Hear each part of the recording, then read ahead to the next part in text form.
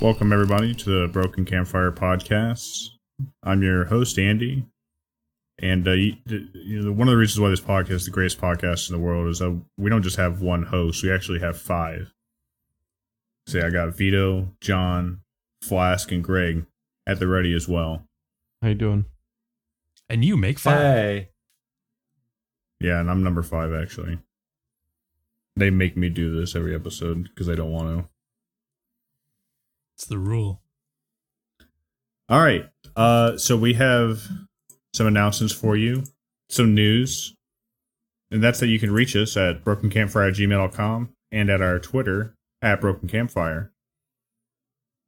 Oh, that is news. I think that's olds, actually. And hey, I'm not a very funny man. Maybe I'm just sapped out of coming up with the intro bits, but I don't really got anything this week, so I figure, Well, just hop right into. That's like your thing, though. Yeah, let's just hop into the round table is I guess what I'm saying. The audience was funny. waiting for you to run out of intro bits before they Do started it. listening more intently. We haven't done Ira Glass in a while. You do No, Ira that's okay. Glass? It's not a good Ira Glass. Yeah, I don't want to And hear. smoking glass? Is that what you said? Glass from the IRA. I love Alright. glass. Glass 'em. Vito, you missed us last week, so you owe us 2 weeks of glorious gaming news and But an we extra didn't long miss you. round table where you talk a whole lot and you leave nothing on the table. What do you got? Yeah. I wish I could help you out there, bud, but I had oral surgery and I can't open my Gross. my mouth too much. Ugh. So I'm gonna talk what do they say? Talk small and carry a big bat or something. Talk weak and meek like you're about to die. That actually describes the Yakuza games as well. Yeah, which I haven't been playing. Mm-hmm. But what I have been playing is Hades on the Xbox Game Pass. Never heard of it. Yeah, little indie title. I'm having a lot of fun with it. I'm like pretty addicted to it. I mean, I don't really know what to say about it.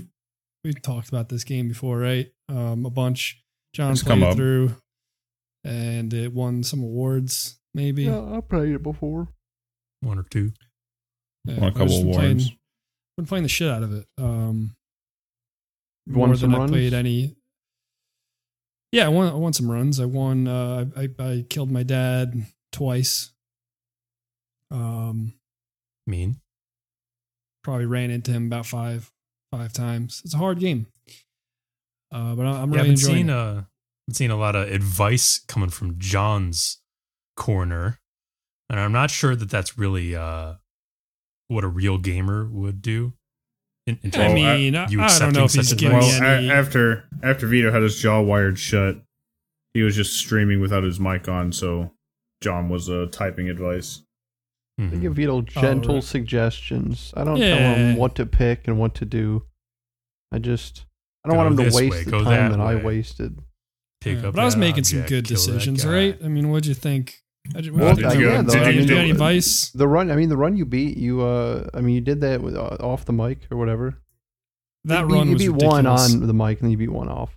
So that run was the second run that I beat, and that run was with the fourth aspect of the Stygian sword, the what do you call it? Excalibur, which is cool. That's in the game. But that sword is like super OP. Yeah, I like it a lot. I almost didn't even feel good about winning that. I mean, I Slow think and by the ti- powerful, baby. slow and powerful. Yeah. By the time I got to Hades, I think I had like 3 Death Defiance ready to go at the start of the fight and like a full health bar. You had to go on. You Uh, picked the right. Because the Daedalus hammer, you can increase the area of like the consecration, the Y move. Oh, I seen yeah, you. that's You good. did pick that one. Oh, okay. But you did it without Um, me saying anything. You just picked it. Yeah. Yeah. Vito's got it going on. He still has a lot of stuff to unlock still. Dude, Like, there's so much in that stuff he game. It's didn't even crazy. know he has to unlock. Yeah. Yeah. Uh, Yeah, and I think the difference between this game and other roguelikes, like I'm dabbling a little bit with Nuclear Throne, which I like. But this is just so much more full game. I mean, it's got a narrative that unfolds, as you're playing, and it's interesting. It's very immersive. The voice acting's awesome. The soundtrack and just all the little bits of dialogue. It's constantly you're just running up against new dialogue. I mean, you'll never hear the same thing twice unless you really, I guess. Yeah, it's an interesting angle because Supergiant came in from the direction of fun gameplay loop, but narrative heavy games like Bastion and Transistor that are not roguelites or roguelikes. And then they introduced the aspect of roguelike into Hades, which was, so they started with a basis of narrative and then added in the roguelike element. Yeah. And I love that's probably why it's more like that. Yeah, I don't have any experience with their other games. I know someone was recommending I play Bastion. It's good.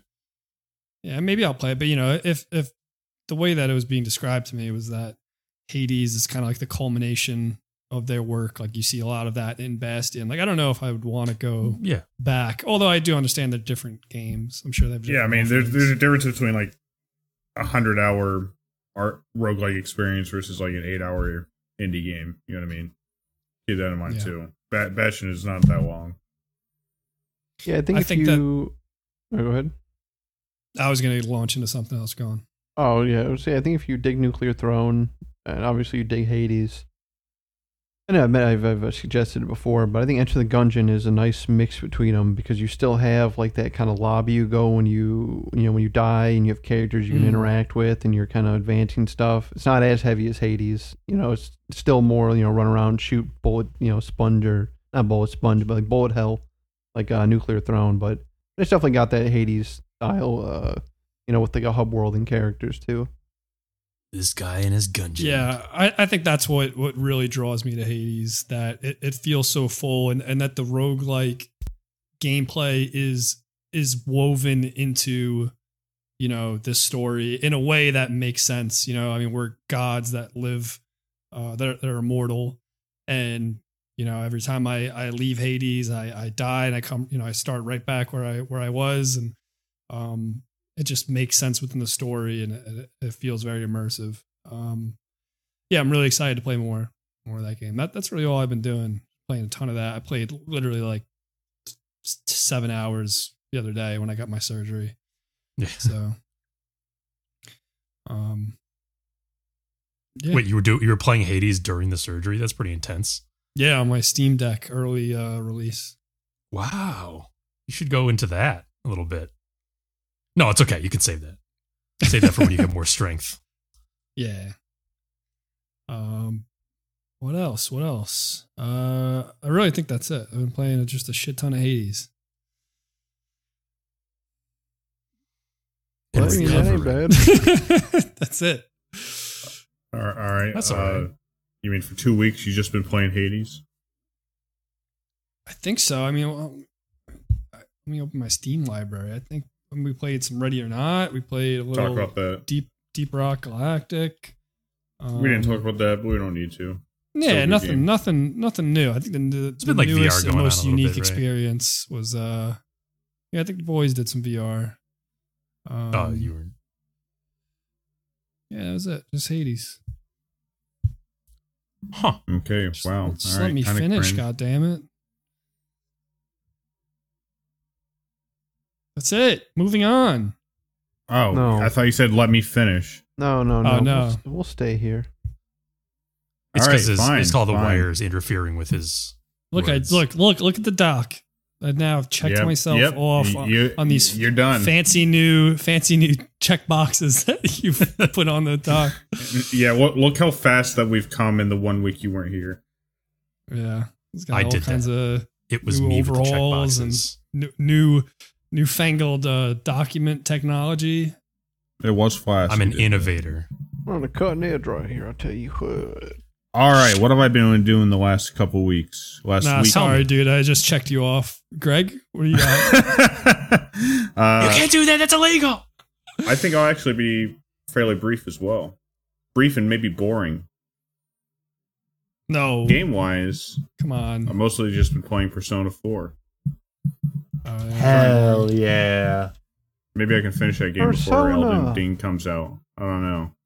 No, sorry, it has over 1 million hours of content. Yeah, I've got about 999,999 hours in it, so it should be pretty easy. Oh, shit. I guess you are. I've got like 45 hours in the game. That's almost as Um, many bottles of beer on the wall. You know what I'm saying? I don't really have an update about the game, I guess, but I'm still enjoying it. There's a couple things about the game that really piss me off. Like, there's some moments in the game where you have to collect evidence, and it sounds kind of cool, but it really amounts to talking to every character in the game, and some of them are going to give you like cryptic clues about who you might be kind of looking for, and you're kind of just, hoping you find them on the right day, because there is a time limit for these things. So maybe you pretty much just have to search every area of the game on every day, which kind of sucks.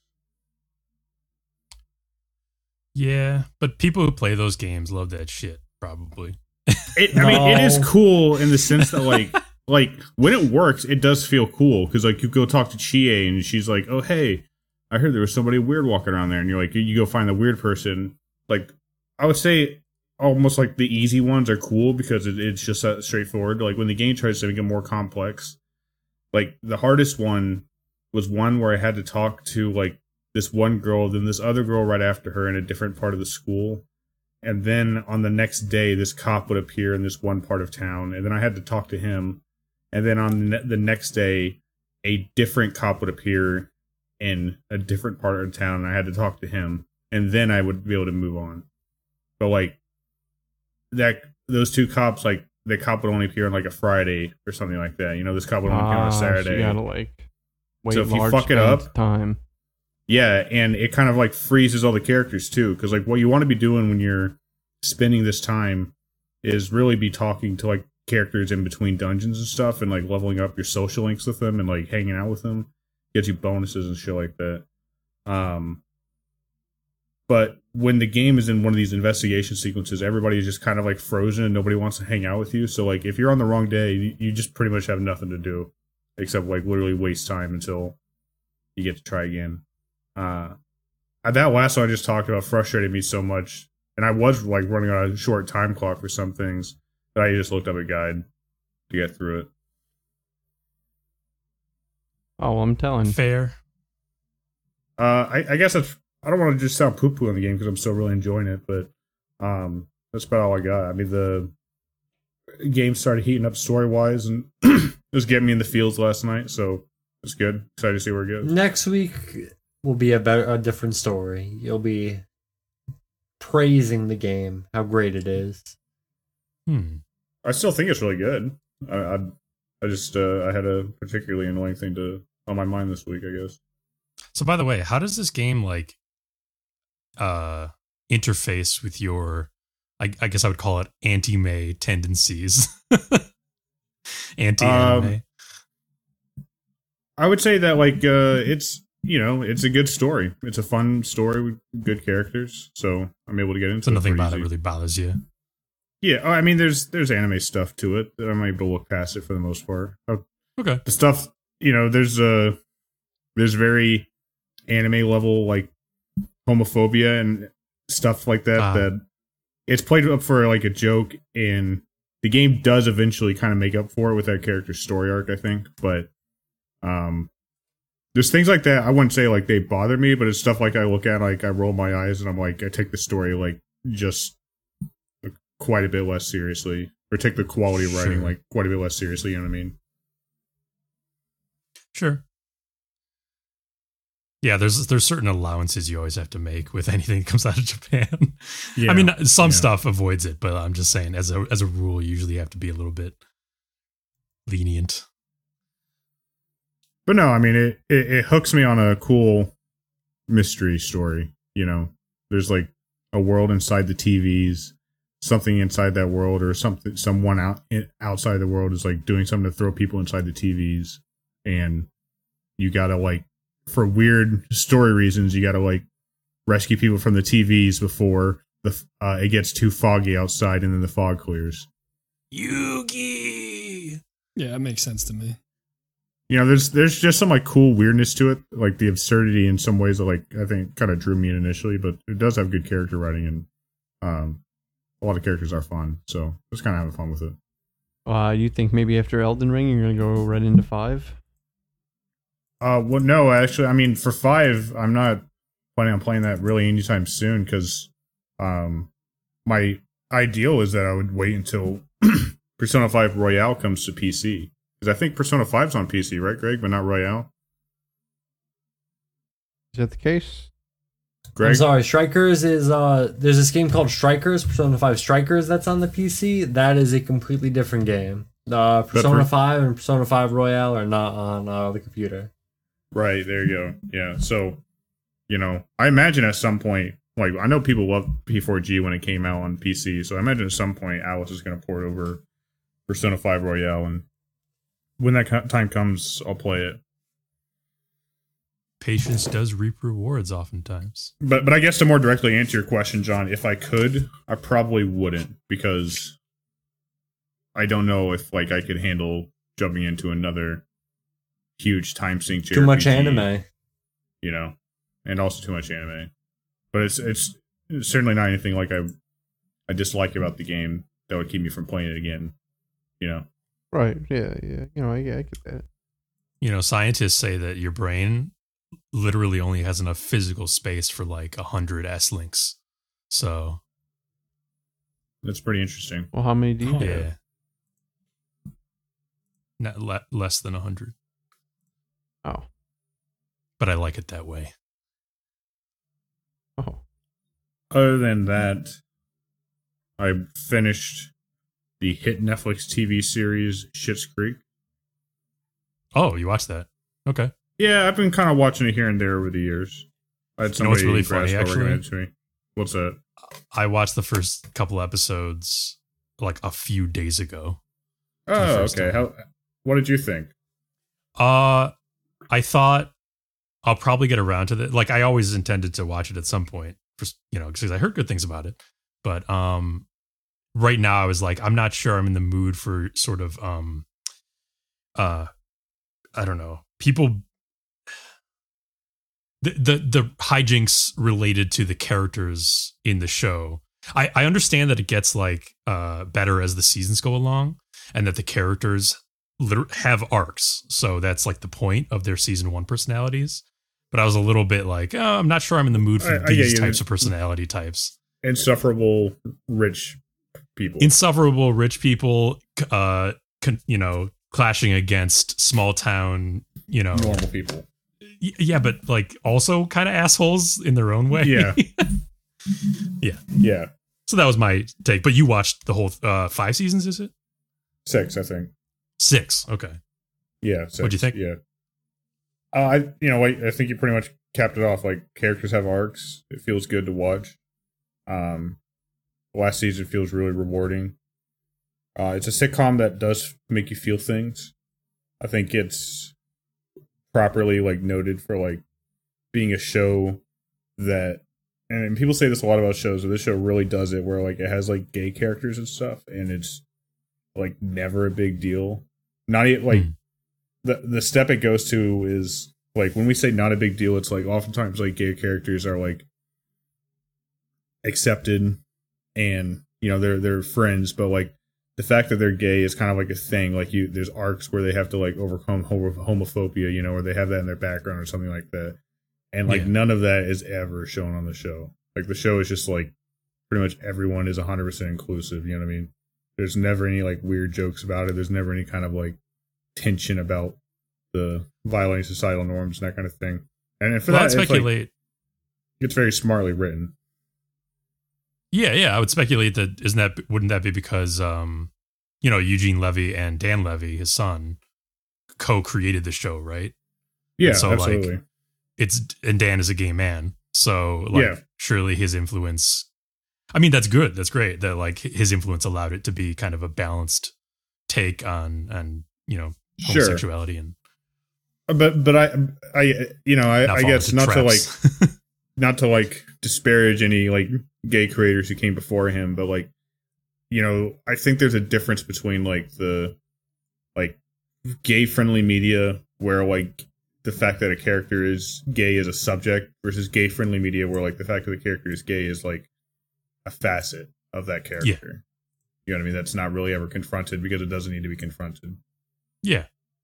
It's Yeah, just some I people appreciate are. seeing I'm just more like pointing that out as like a hallmark of like that there is a lot of thought and smart writing put into the show. And of course, Mhm. Eugene Levy and Dan Levy and what's her name, the main actress. I can't think of her name. They're all great to watch. She's They're been. all I mean, she's funny. been in a bunch of great stuff. Yeah, they're all great to watch. They're funny people. Yeah, I'll see think about pretty- that. I think pretty quickly, Flask, they find a little bit of humanity that you can latch on to. Though, like, it definitely does substantially improve over the seasons. That's you good. know. That's all I got. That's my roundtable. And that's the podcast. Good night, everybody. Say small round tables. Well, we didn't talk about our Small Lost Ark characters yet. Thought that was gonna be a group segment. Lost Ark? You kidding me? Yeah, you go first. Yeah, Yeah. we're on Lost Ark, right? That's like the big thing. I We guess that's got- the big thing last week. You guys probably talked about it already, right? We do have some friends that are no lifing Lost Ark right now. None of Yeah, us? and they're lost, Nobody here? bro. I got nothing to say about it. They're lost to us. Speaking By the of way- oh, go ahead. No, just Catherine O'Hara is her name. I knew Right. it started with like a K sound. Catherine O'Hara. Right after the finale ended, this like behind the scenes post-mortem documentary type thing talking about like the show from the actors started playing. I was doing some other stuff, so I just let it play, and she had a fun bit about how she initially just kind of like did like a few scenes over like 14 minutes with Eugene Levy as like a favor or like a friend thing or whatever.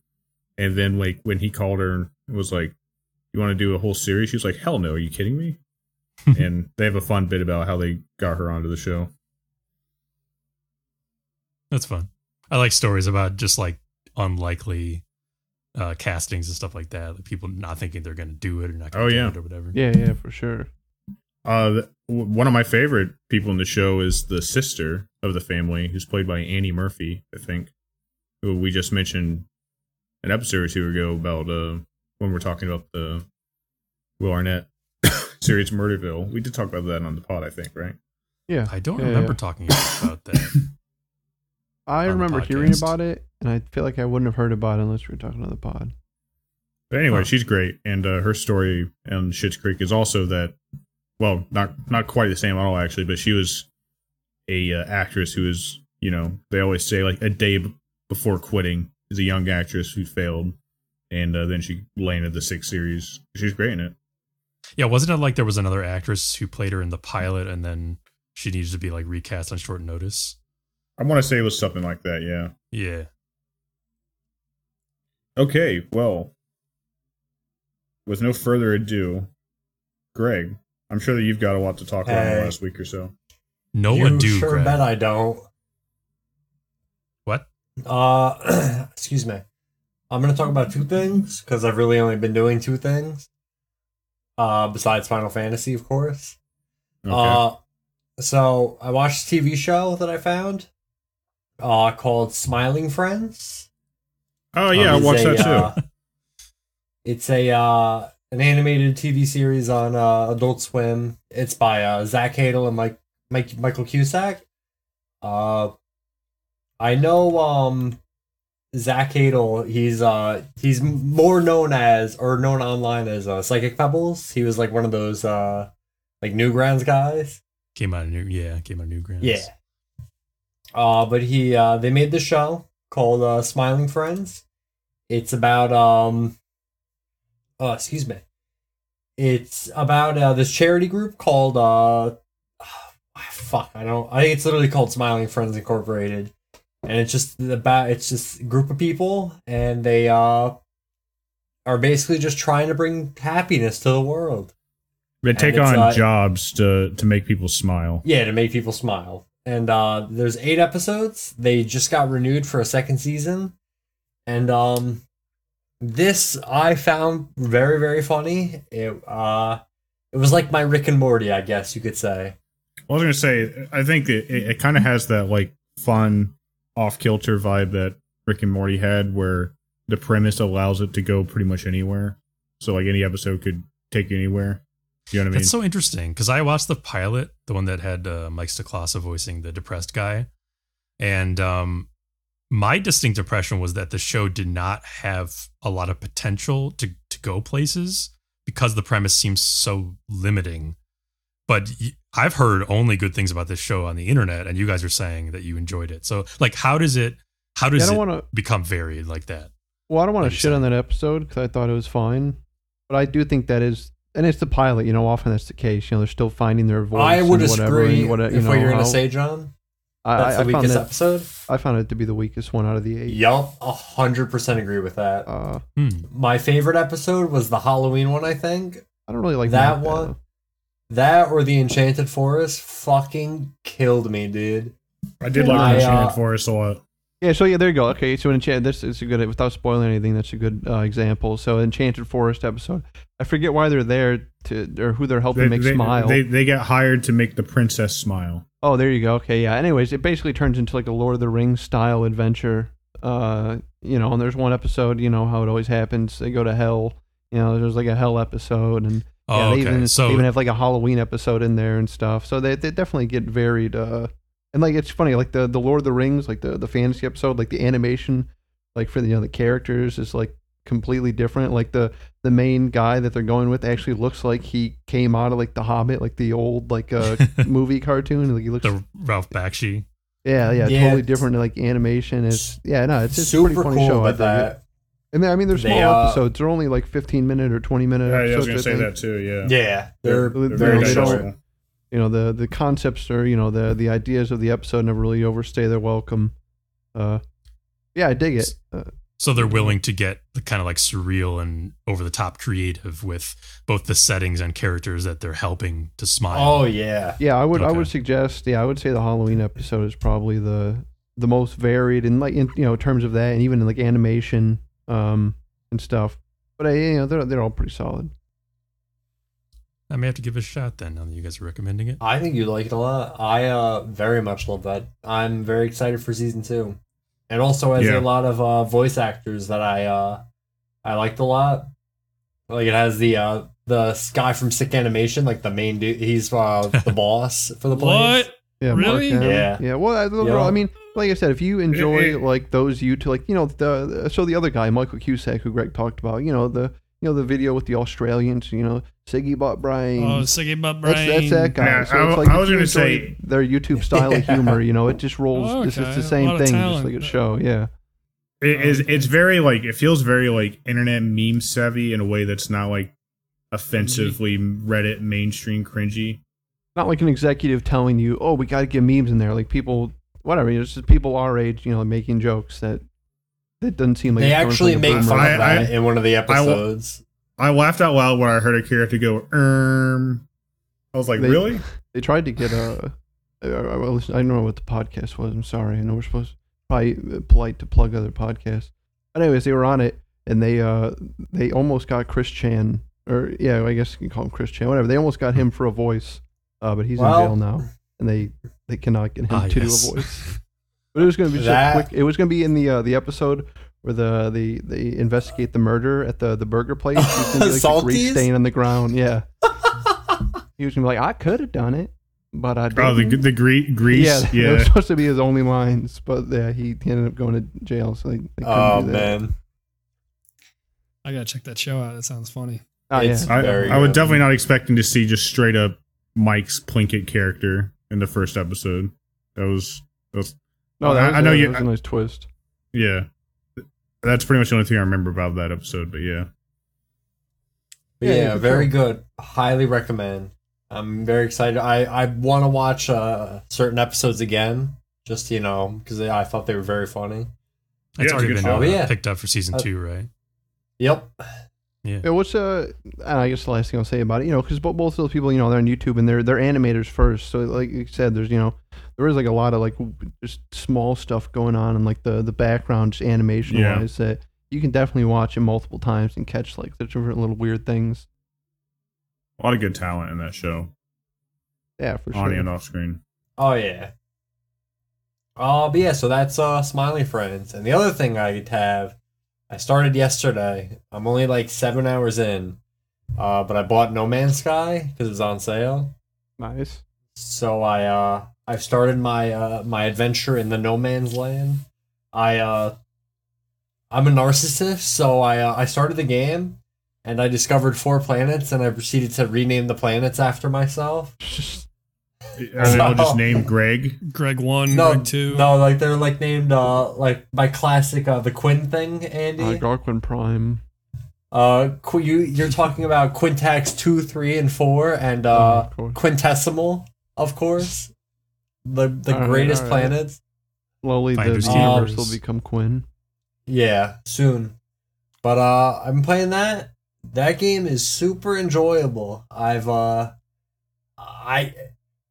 know how it was when the game first came out. I'm guessing it did not have all the content that I'm seeing right now. Oh yeah. But it is it's a blast. I really mainly bought it to try it in VR. I haven't done it in VR yet though. I was probably gonna do that like tomorrow. But it is that VR mode is included or is that a mod? Yeah, no, it's totally included. Oh, it's just one of those things that they added after. I will say, I mean, if you like the game now, it's still kind of grindy, but it's definitely got a ton of stuff to do. But I mean, a lot of people have talked about this. This is, I mean, they've put at least 12, if not more, like big, substantial updates. The game is definitely at a point, and I don't know, you could make arguments whether this is good or not. I mean, it still came out in a complete shit condition. The game is definitely at a point where I think it's as good or better than what they were originally advertising now. Obviously, it wasn't when it was at launch, and it took years and years to get there. So, like, you can still make arguments. It's like pretty shit practice, but they stuck with it. They could have just dropped the game and tried something else, but they did not. Is there much multiplayer interactivity these days?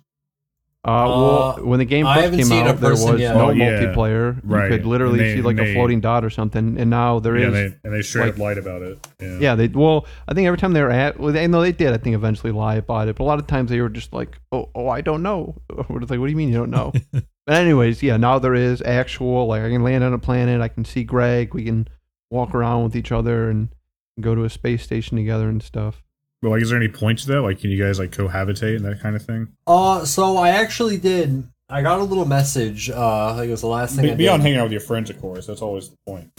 But so there's this little place that I can go to. I didn't get that much info on it, but it's like a space station where a bunch of basically all the players can like meet up at this place, and you can do missions together to get like credits and coins and all that. You can do. I don't know exactly what they are because I myself have not gotten into too much. I don't know. I think there definitely are little group missions. You can go like, go explore this like ship or something, or go find fucking life form on this planet. Yeah. So there are missions. I just haven't done anything yet. It's mainly been me trying to keep my suit from exploding in on myself most of the time. So I really don't have that much to talk about it. I just started it like yesterday, but I'll have more next week because it's fun, and I like it. Right. So far, I looked up real quick. They have had 18 named updates. I guess named updates are like non patches or whatever, stuff like that. So like 18. They had one just recently, I think, called like the Sentinel update I saw, and then that's why it was on sale, so I just picked it up there. Did you get it on Steam? But yeah, I got it on Steam like $30. Nice. And that's No Man's Sky. More, stay tuned for more. All right. Thanks, Greg. Thank you, Greg. Yeah, no problem, man. Thank you, Greg. Sorry, I didn't have the docket open, so I wasn't sure who came Oh next. shit! Wait, hold on one sec. I have one more thing actually. Done. This is just a quick add-on for last week. My God. But I did beat Pokemon. Literally, I was 5 minutes from the ending last time we talked about it. Yeah, I was gonna say Oh, the that's recordings that you gave me for the highlight video Oh, it was literally ending. were like you I were, was like, you were oh, throwing okay, around cool. gods and That was shit, and I was pretty like, funny. where is he in this game? Yeah, literally, I got off this to go to bed. I was like, I'll play like 5 more minutes, and I beat the game. I was like, all right, cool. Oh, that's hilarious. Oh yeah, that's it. Now I'm done. Now you're done. You done? All right. Now we will move on. John, let's say I gave you 10, maybe 15 minutes. You think you could do a round table then? Easily. All right, let's see what you got. Make it happen. All right. So mostly I've just been playing more Humankind Ancestor Monkey game, and I've gotten to the point where I think I have seen the loop, seen most of what the game has to offer, and now I'm just kind of in the loop doing it over and over until I can get evolved. You know, I think I've Does that explored the feel good? map. I've seen like the different regions, made my way from the jungle to the savannah, to the desert, all the way to the beach. Let me tell you, it was a long journey. I got about 40 hours in so far, and like I said, I could probably stop now and say, you know, I experienced the game. I mean, even the last achievement I got, because you know, you evolve into different kind of sections of apes or whatever, and they split them up in the different, I don't know, whatever the species. And the last one I got was become the Ardipithecus ramidus.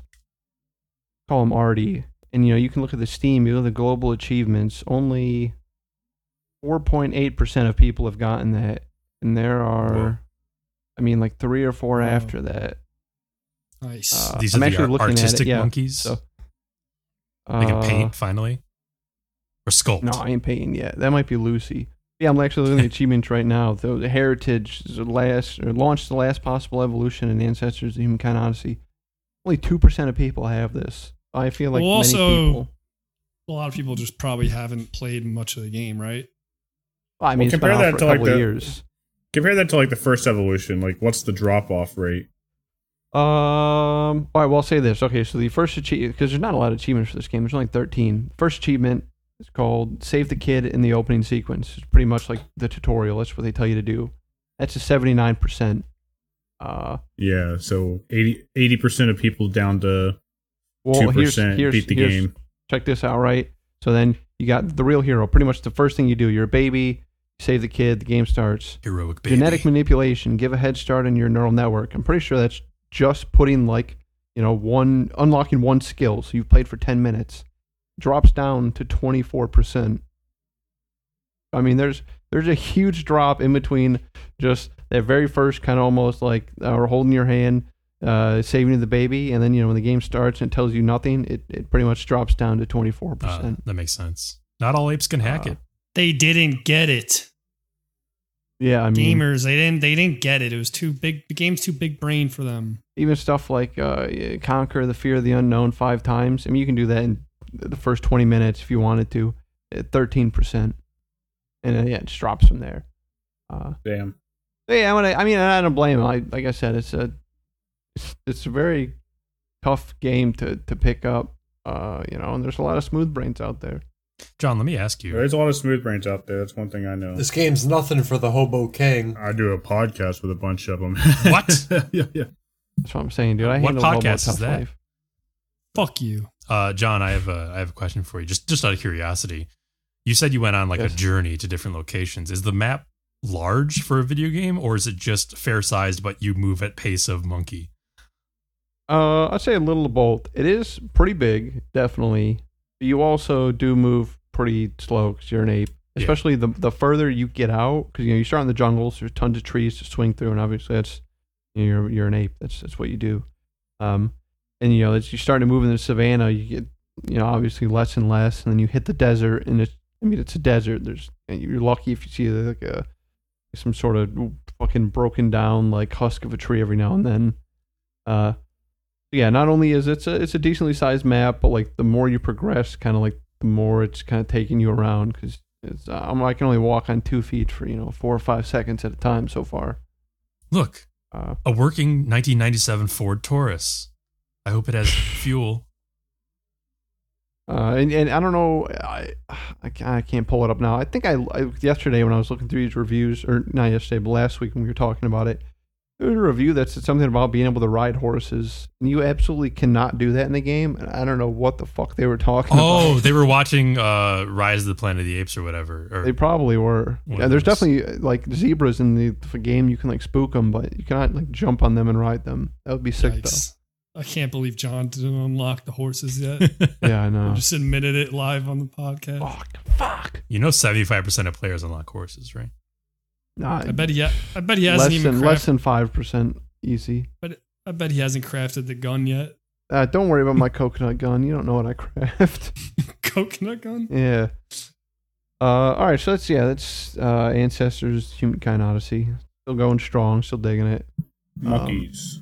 And then in watching news, Vito, cover your ears. You're not allowed to hear this. I got tired of waiting, so I just watched Peacemaker. Ooh. I also saw the first few episodes of it. Yeah, well, the last episode just came out today. fuck? It's only 8 episodes.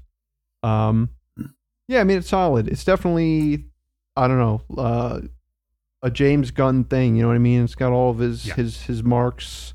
Yep. Music, fight scenes. Like the deadpan guy doing like really weird stuff, but acting deadpan. Like characters with dad issues. Hey, it's like a James Gunn thing. If you like him, you like this. I mean, I thought it was pretty solid all the way through. You've seen the first few episodes. What do you think? Yeah, I thought the same thing. Like, it's not spectacular, but it's you nailed it on the head. I could say the same thing about almost any James Gunn movie. I don't know if it's as good as his movies are, but I will say it does turn up. I mean, it's only 8 episodes, but I think it does turn up as the episodes go on. Like, I finished it today, and I was like, yeah, this is a good, satisfying ending.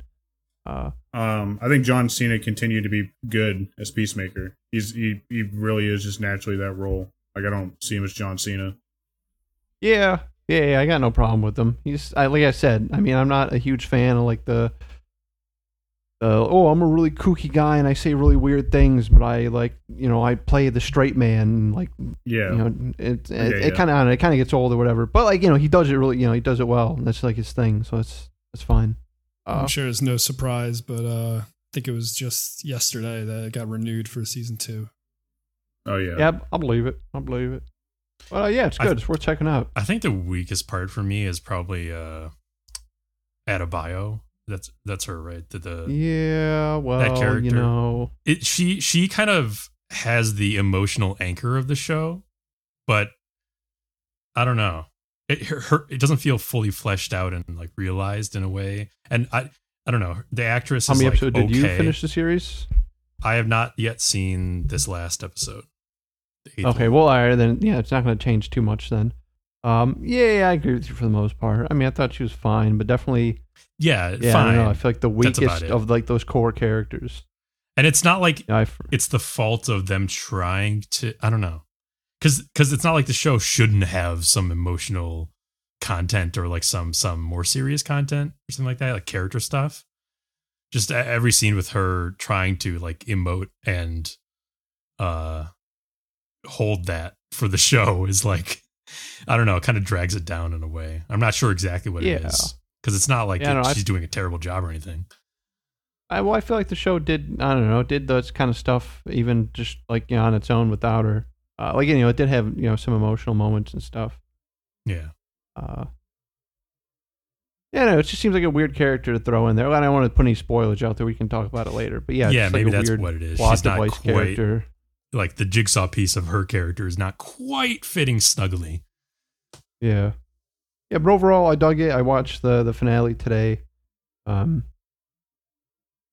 I recommend it. All right, cool. Peacemaker. Cool. That's definitely on my list. You got anything else, John? Oh no, that's it. Wow, that was pretty quick. All right, well, we'll come back here in, I guess 20 seconds or so for you. In a with flash. some news and some flask Come stay tuned for news and Flask. Mostly news. Flask will be quick, I promise. No, what? You can't promise that.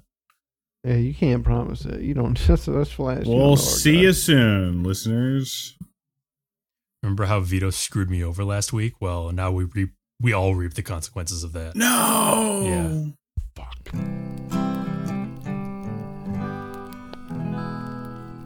Catch us at hotdiggity@dogmail.com.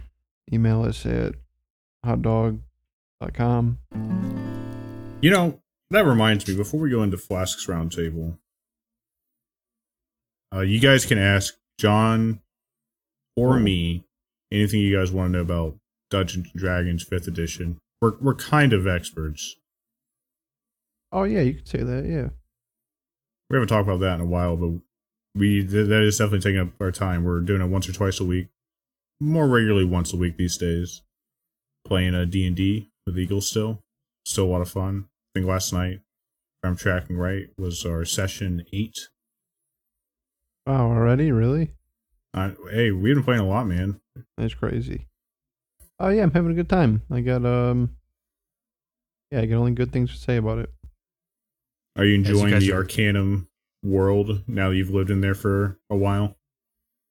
Yeah. I mean, the amount of work, Eagle puts into making this stuff is always impressive to me.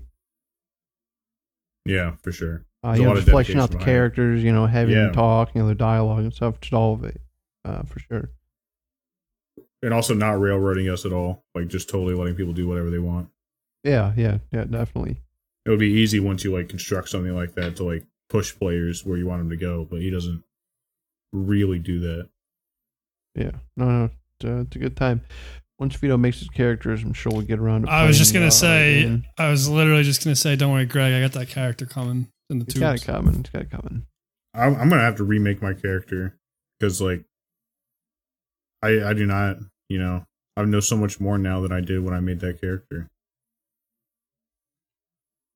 But I'll wait for Vito to make his first. Yeah, you guys are a bunch of nerds. That way, Nice. we all will submit our second draft and wait another year for Vito to make his second draft.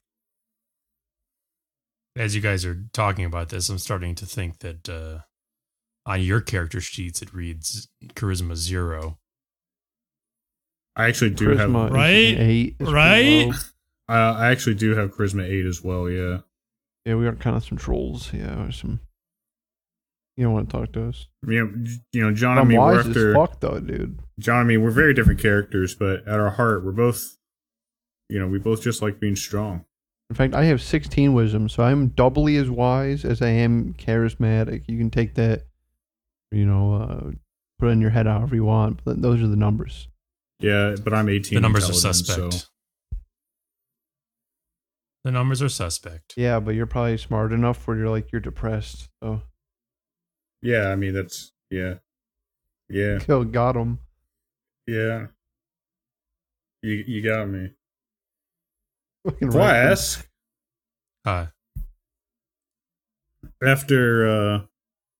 after that excursion, I'd like for you to retail us with what you've been doing in the last week, and also extending it out to maybe 2 weeks because you had something last week for Vito.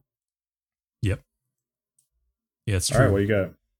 Sounds First to of me. all, I've played over 20 games of Wordle now, and I've yet to lose a single game. I just want everyone to know. Oh, nice. I think I played 5, but I haven't lost either. So we're kind of the same Wow, you guys Mhm. pretty much, yeah. ratio. But we're there's, both a hitting, big we're both gap. 100 hitting for Oh, 100. yeah, you were both Well, no, Right. percentage. It's exactly But the same percentage, except for this though, yeah. huge John- gap in skill and John, experience. can you explain to him how Percentage-wise, percentages on work? paper, nobody would ever know that you were different. You know what I mean? They would just see the Yeah, but numbers are a 100. whole other thing. This is about words, and words are the, Yeah, Well, but this I bet isn't- you're- I'm good with words. I bet you're Well, doing Vito- measly. Vito is me- good at words too, though, because he's 100% so far. Exactly. I Yeah, bet but you're I'm doing 100%, measly but that 5-letter doesn't words. even- I bet you're not even doing 7 or 8-letter wordles. You hit the 7 or 8s? Oh I'm yeah, doing the regular Wordle. he's just I doing didn't the even know he's they just had doing the regular 7 or ones. 8s. Oh, they do. You go to settings, they got a 7, maybe not 8. They got a 7. I mean, they go up I didn't all even the know way. about I mean, if it's not on the regular Wordle, there are like Wordle knockoffs. Oh, Wait, yeah. I know there's word level. alternatives or word turn. Yeah, some I got my ear to the yeah, to the Wordle. Well, they got one called Quirtle. That's like you What do the like fuck, four a bunch four at the same once. time. Yeah. Oh god. So yeah, I guess just to in comes to end Flask's roundtable, I'll just say, get on my fucking level, Flask. Are you guys ever? I'm better than ever you. come at me? Are you ever again? Are you guys bothered that people are recently talking about how Wordle is solved and there's strategies to basically win it every time in 4 guesses? Yeah, that was me. This there's a YouTube video that will not leave my recommendations about it has like 6 million views and it's like Wordle's That's solved. basically it, yeah. No, that is pretty lame. I mean, if you're a super genius, I guess there probably is like a word you could start with every time that's got like the most vowels or something like that. But I don't play like that. I just start with whatever words in my head that day, and that's what I'm makes saying it you're fun. playing to have fun. You're not playing to become the master Wordle. You know, it's like, yeah, I don't That's know. what Some I people mean. get I too have fun swept every up in day. the concept of like winning, and it ruins Exactly. everything. Were you saying that the regular Wordle game has options to set more letters? I thought the regular Wordle, if you just go to the little gear, it has an option to go to 7. I also was I was playing like a bunch of like knockoff Wordles. Maybe it wasn't the. Maybe legit now, But I'll check I it did out, think 'cause that was the. Here's I the thought thing that one on- was the real one. now in the paper, there's boxes, and you may not be in the same box as Flash with your 100% if you weren't playing the same Wordle. You know, I mean, I can't give you the same 100%. You had 100%, but you can't get the same 100%. Your words may be for like donkey brains. I'm not saying they are. I'm saying they could be. Right. His words are probably like. Well, they got bought by what, like the New York Times or something? Yeah, his Yeah. word's got multiple syllables, man. I mean, you can't talk bad with the New York Times. I think I had a really funny experience where burn your tongue or something. when I refreshed the page after New York Times had bought them, it reverted to like Oh, black classic. text on white instead of the bright text on a dark background. And I was like, damn you, New York Times. But then I saw that there was a setting to change it back to dark mode. It's just funny that New York Times purchase of it turned it back to the light mode for me. It isn't the New York Times version, by the way, that has the 7 letter. Okay. Yeah. Motherfucker. All right. Well, I'm playing the official legit version. If you go to And, wordlegame.org, which I don't know who fucking owns that or what that is or how I even found that. I think The I New York probably just Post. wanted to play Wordle and I just Googled Wordle and like a bunch of shit came up. But they have options for 4 to 11 letter words. I've definitely done. Okay. I think I did 111, but it was hard. That could be fun to try, though. You know what? I probably wouldn't bother if I were you. Oh, I'll bother. Probably Out you of can even spite. turn it down 4. 4 is probably more your speed. I'm not even engaging with you anymore. I said my piece about Wordle, and I'm going to move on to I played Alan Wake Remastered, Oh, which is Alan Wake. so but remastered about it. You know, the parts. Okay. Yeah, the different parts of the game. I mean, I'm not going to say too much about Alan Wake itself because I think we may have even mentioned it in the podcast before, like talked about it on the podcast before. Maybe. Suffice to I don't say, remember.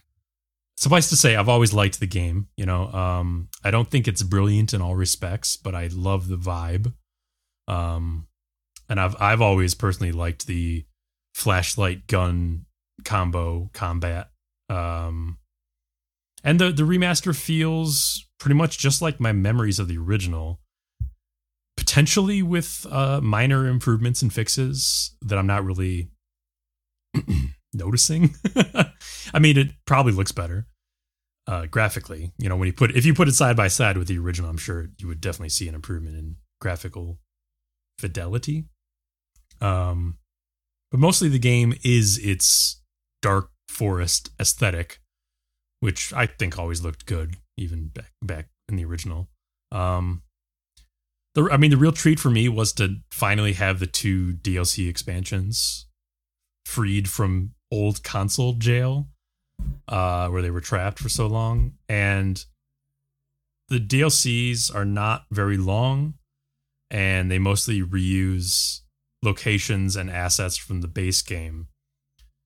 But as they go along, they get more creative with that usage. And I'd say the second DLC, which is The Writer, is the more fun, or was the more fun of the two for me, because it sort of has this dreamlike progression, right? That makes for fun gameplay and environments. Pretty sure I played both of those back in the day. Yeah, it's fun to revisit them after so long of not even being able to touch them anymore. Right. I mean, I guess I could have thrown a copy of Alan Wake into my Xbox 360. Probably still owned the DLCs on my hard drive. But regardless, the DLCs do continue the story of the game, so they're essentially an epilogue to the main game. So it's nice to have them on PC now. Yeah. Not much more to say about Alan Wake Remastered. It's still a good game. But I did also play Alan Wake American Nightmare for the first time. Oh, I had never played it before for some reason. It was because it was originally an Xbox arcade title that was then ported to the PC along with Alan Wake. But I enjoyed it a surprising amount after playing Alan Wake. I think I thought it was just some kind of challenge mode game. And maybe that's what the arcade mode is, because there's a story mode and an arcade mode. So maybe that's what that is. But there is a story mode. And I like that it's basically a series of hubs that you're exploring around. You're like picking up items and doing tasks. And it's just a kind of a pleasant thing. It definitely fits for that Xbox arcade feeling. But like high budget Xbox arcade title. I would say you definitely start to feel the strain of its scope because it repeats itself, and you end up in a bunch of like enemy wave encounters in the same areas over and over again. But it never got too bad. It only did it like 3 times for each area, and that's just the limitations of the scope of what they were going to make here. And they give you enough tools, like weapons and items to use that you have fun with it the whole time. They always outfit you with enough fun stuff to have a good time with the combat. One thing that did surprise me about that was how good it looks. Like, so this is not American Nightmare is not part of the remaster. This is just I'm playing the PC port from 2012. And it's not necessarily, I'm not talking about like it's modeling or texturing necessarily, or because even though that stuff was improved from the base 2010 Alan Wake, they did improve that a little bit. But those are of the era. No, it's in how those things and the lighting generate an atmosphere. It's kind of a different atmosphere from the original Alan Wake's foreboding dark forest. And American Nightmare is nicely different. It kind of has like an American Southwest, both setting and aesthetic to it, kind of like warm colors, and yeah, it just looks good, surprisingly for a 2012 game, especially after I had just played the remastered original game. Yeah, cool.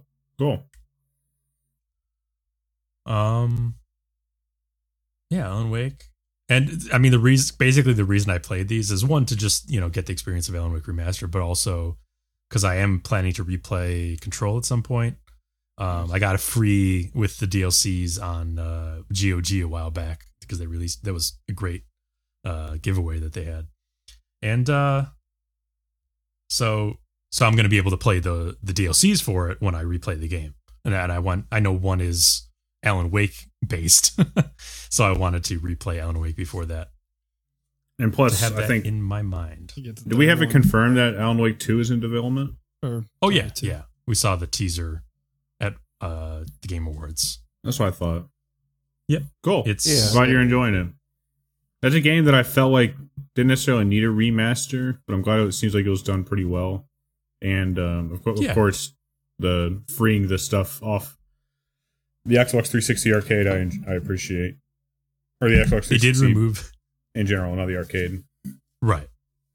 They did remove the product placements, like the trucks and the batteries and stuff like that. That makes sense, I guess. But what I appreciate is that they retained the music licenses and stuff. You know how there was like a license track at the end of each chapter? They retained all that, so it's not like the stuff that's important or integral to the game was changed. So that's nice, because oftentimes that does happen with a remaster, which is unfortunate. Well, even like Hideo Kojima's Death Stranding, pretty soon no gamer will be able to experience Norman Reedus chugging Mountain Dew. Monster. Monster. Yeah, that's a shame. It's a crying shame. And the last thing I wanted to talk about is the Vito thing. I played. I assumed that was Wordle. No. I never even mentioned Wordle. That was just a little teaser. No, I played through the Halo Infinite campaign. Oh. Yeah. Another weakling couldn't wait for his friends. I don't. It's all right. I'll play through with John. I am the Master Chief. I need no other help. Press X to doubt. All right. Did you play it on legendary mode? And how many skulls were on? No. I didn't need a challenge. I just wanted to experience the the gameplay and the story. That game is not. I feel like we're all on the same level. None of us will play that game on. I think I played it on heroic, and I should have played it on normal mode. Honestly, not because it was too hard, but it was like too hard for the experience. Like the game's not that fucking good that I need to be playing it on heroic. Yeah, I played it on normal, like I play most games, for the first time at least. I respect that. And yeah, it's one of those things where like I feel that challenge or more challenge would have only kind of slowed my pace of getting through the story instead of being a new way to approach the gameplay loop. Yeah, there's a couple like bosses where I died like a million times, and I'm like, why am I doing this? What am I trying to prove that I need to do this on heroic? Like, yeah, I play games on hard before. Like it doesn't even be this game. Even on normal, the brute bosses are a huge, just sort of like, you just really have to step up and handle them, and they can kill you a bunch. And just shoot them, bro. Just shoot them. Yeah, I thought the bosses were a cool addition, assuming... I mean, I don't know if they're in like the other Halo games after 3, but I was very frustrated with the... Did you run into the... I'm pretty sure it's not optional. The double brutes. One's on a brute cycle, and one's got a turret. Yes. Yeah. Oh, I basically 100% of the game, I believe. So yeah. Oh, okay. I did the exact opposite. Did you enjoy the base stuff and the going I did. I'm going to get into bases? that a little bit, I think. I did enjoy that, but that's partly because my brain is wired to enjoy stuff like that, I guess. I enjoy Assassin's Creed games and other games with the model of I'll get into that, but I just to pick up on your point about the two brutes. I think what I did was like get a vehicle and use that to take out the vehicle brute, and then handle the other one like kind of dancing around him. And that like wouldn't have been an option on heroic for me. Like it was literally just if you were out in the open, you were just gonna get like insta killed. Understandable. There are a few where like you're coming in a vehicle or something, and a boss will just have a weapon that instantly kills you with one shot and stuff like that, even on normal. Spoilers for the Halo franchise until 10902. Anyway, yeah. So I even watched story recap videos for Halo 4, which I did play, and Halo 5 and Halo Wars 2, which both have stories that directly tie into this one. I also watched the recap of all the stories up until this point. Okay. Yeah, makes sense. Doesn't seem to matter, though. Yeah, not really. It's funny, doesn't seem to matter at all. Because I did not play Halo 5 and Halo Wars 2. But yeah, it seems like not as much, not so much. Infinite Story feels like it doesn't effectively communicate new information. or like the world building or even stakes or anything like that. It just doesn't care, is what you're trying to tell me. Kind of, yeah. Like what Vito was alluding to there is like, it kind of doesn't matter that it's following up on the stories of Halo 5 and Halo Wars 2 because it kind of just drops whatever it had going and then does its own thing, but only like half-heartedly in the narrative department. I don't know. The big bad at the end of Halo 5 dies off screen, right? that was the case. And essentially, then, or maybe that was Halo 4, and then at the end of Halo 5. Well, I guess are we in spoiler territory? Well, Halo 4, the big bad of Halo 4 essentially dies at the end of that game. And then the big bad of Halo 5, or who is the big bad of Halo? I don't even know. Whatever. I could be mistaken, and I honestly don't care, but I did think that both enemies at the end of Halo 4 and the one at the end of Halo 5, definitely Halo 5, I thought that Halo 4 was like the, what do you call it? The ancient fucking... The Didact. Was he the Didact? Doesn't he die? He's a forerunner, yeah. Doesn't he die after the game? In between 4 and 5? Okay, so at the end of Halo 4, spoilers, I guess. At the end of Halo 4, he falls into like a portal. And so he's not dead. He's just somewhere. He's gone. He literally dies, I believe, in an associated comic book or coloring book. I am not sure. God. I'm not sure which it is. I heard something about a coloring book featuring the next appearance of the Didact, the main villain from Halo 4. That would be incredible. But I think he might die in a comic book that everyone in the Halo fandom hates, which is insane. Amazing. And then the brute bad guy in Halo Wars 2. What's his name? Atriox or whatever. Atriox. Yeah, Bruce. Yeah, nice try, John. He dies. Like off screen, or he just goes away. That line it's unclear. He just goes away. Yeah. John Halo and then says that. Also, Cortana is the big bad at the end of Halo 5, and she dies before Halo Infinite even starts. Yeah, it's so strange, completely off screen. Yeah. So it's like doesn't matter what happens in these games. They're just gonna. It makes you feel like you're starting in media res, and then they'll like flashback or go back or something like that. But no, we're just starting here, and you just have to deal with the fact that a lot of important shit happened off screen or like in books that you haven't read. Do we feel like important shit is going to be included in like DLC updates as like little mini? A lot of people have been speculating that. Yeah, that seems like what they might do, just because we're left on such a kind of a low key. I don't know. The whole game goes kind of low key and flat, and then kind of doesn't rise up at the end. Yeah, and I don't care at all because I wasn't following the story anyway. But I just imagine if you played Halo 4, and then that happened to you when you started Halo 5, and then you played Halo 5, and you're like, oh fuck, Cortana, she went mad and she's fucking got this army of, she got all the robots in the whole universe on her side, and she's holding the universe hostage, and she's all powerful. And then the game starts, and she died off screen. like what? Never mind. Yeah. Yeah. I mean, I think a lot of people who are fans of Halo did not like that Cortana storyline, and that's why they basically dropped it. But then when it was dropped, people were like, well, you can't just make up that storyline. And even if people didn't like it, and then because people didn't like it, just not do it. You can't just follow through on what you started. It's lazy.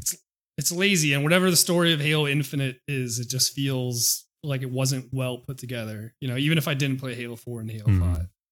It's also so disappointing because I genuinely liked the world and lore of Halo before 343 got their hands on it.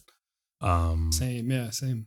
Obviously, there were mysteries that 343 then proceeded to sort of plunder, especially with the Forerunner stuff. And from what I've heard, there's extended universe materials like books that were made during the 343 period that are actually good. Like there's a Forerunner trilogy that a lot of people praise, but I don't know. It's just been like plundered in a very strange and uneven and messy way. And so it's sad. I have questions for you, but I want you to take us through as if like Sure. I imagine. Yeah, I definitely you have had more to things say. you wanted to say. Yeah, I had a note about the stuff that happens in the Halo novels that directly ties to the game events, and you don't know that information without reading the novels, which is frankly just bad form on the part of video game storytellers. Like, find a way to inject that information into the game. Don't just leave it out. And the pacing of the way the story progresses is just not nearly as good as the older games. And I can't even lay that at the feet of like the open world design, because I'm talking about the mission to mission pattern feeling sort of lackluster and disjointed in a way.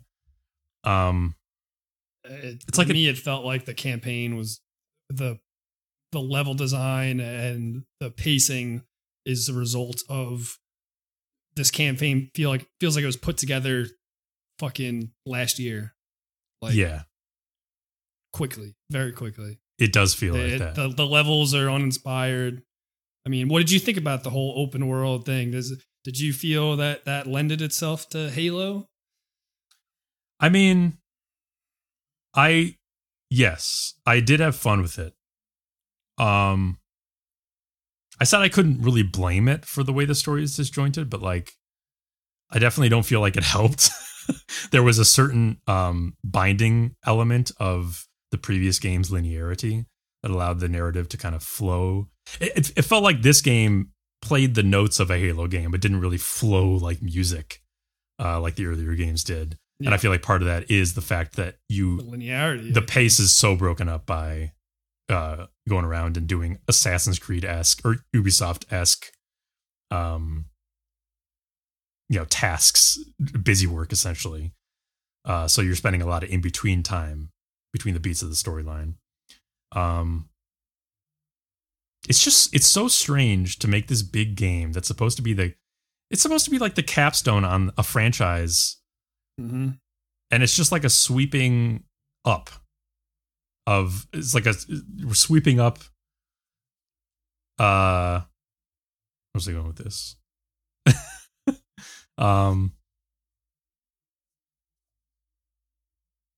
Yeah, it's just like it's like a hurried piecing together of past events that happen off screen.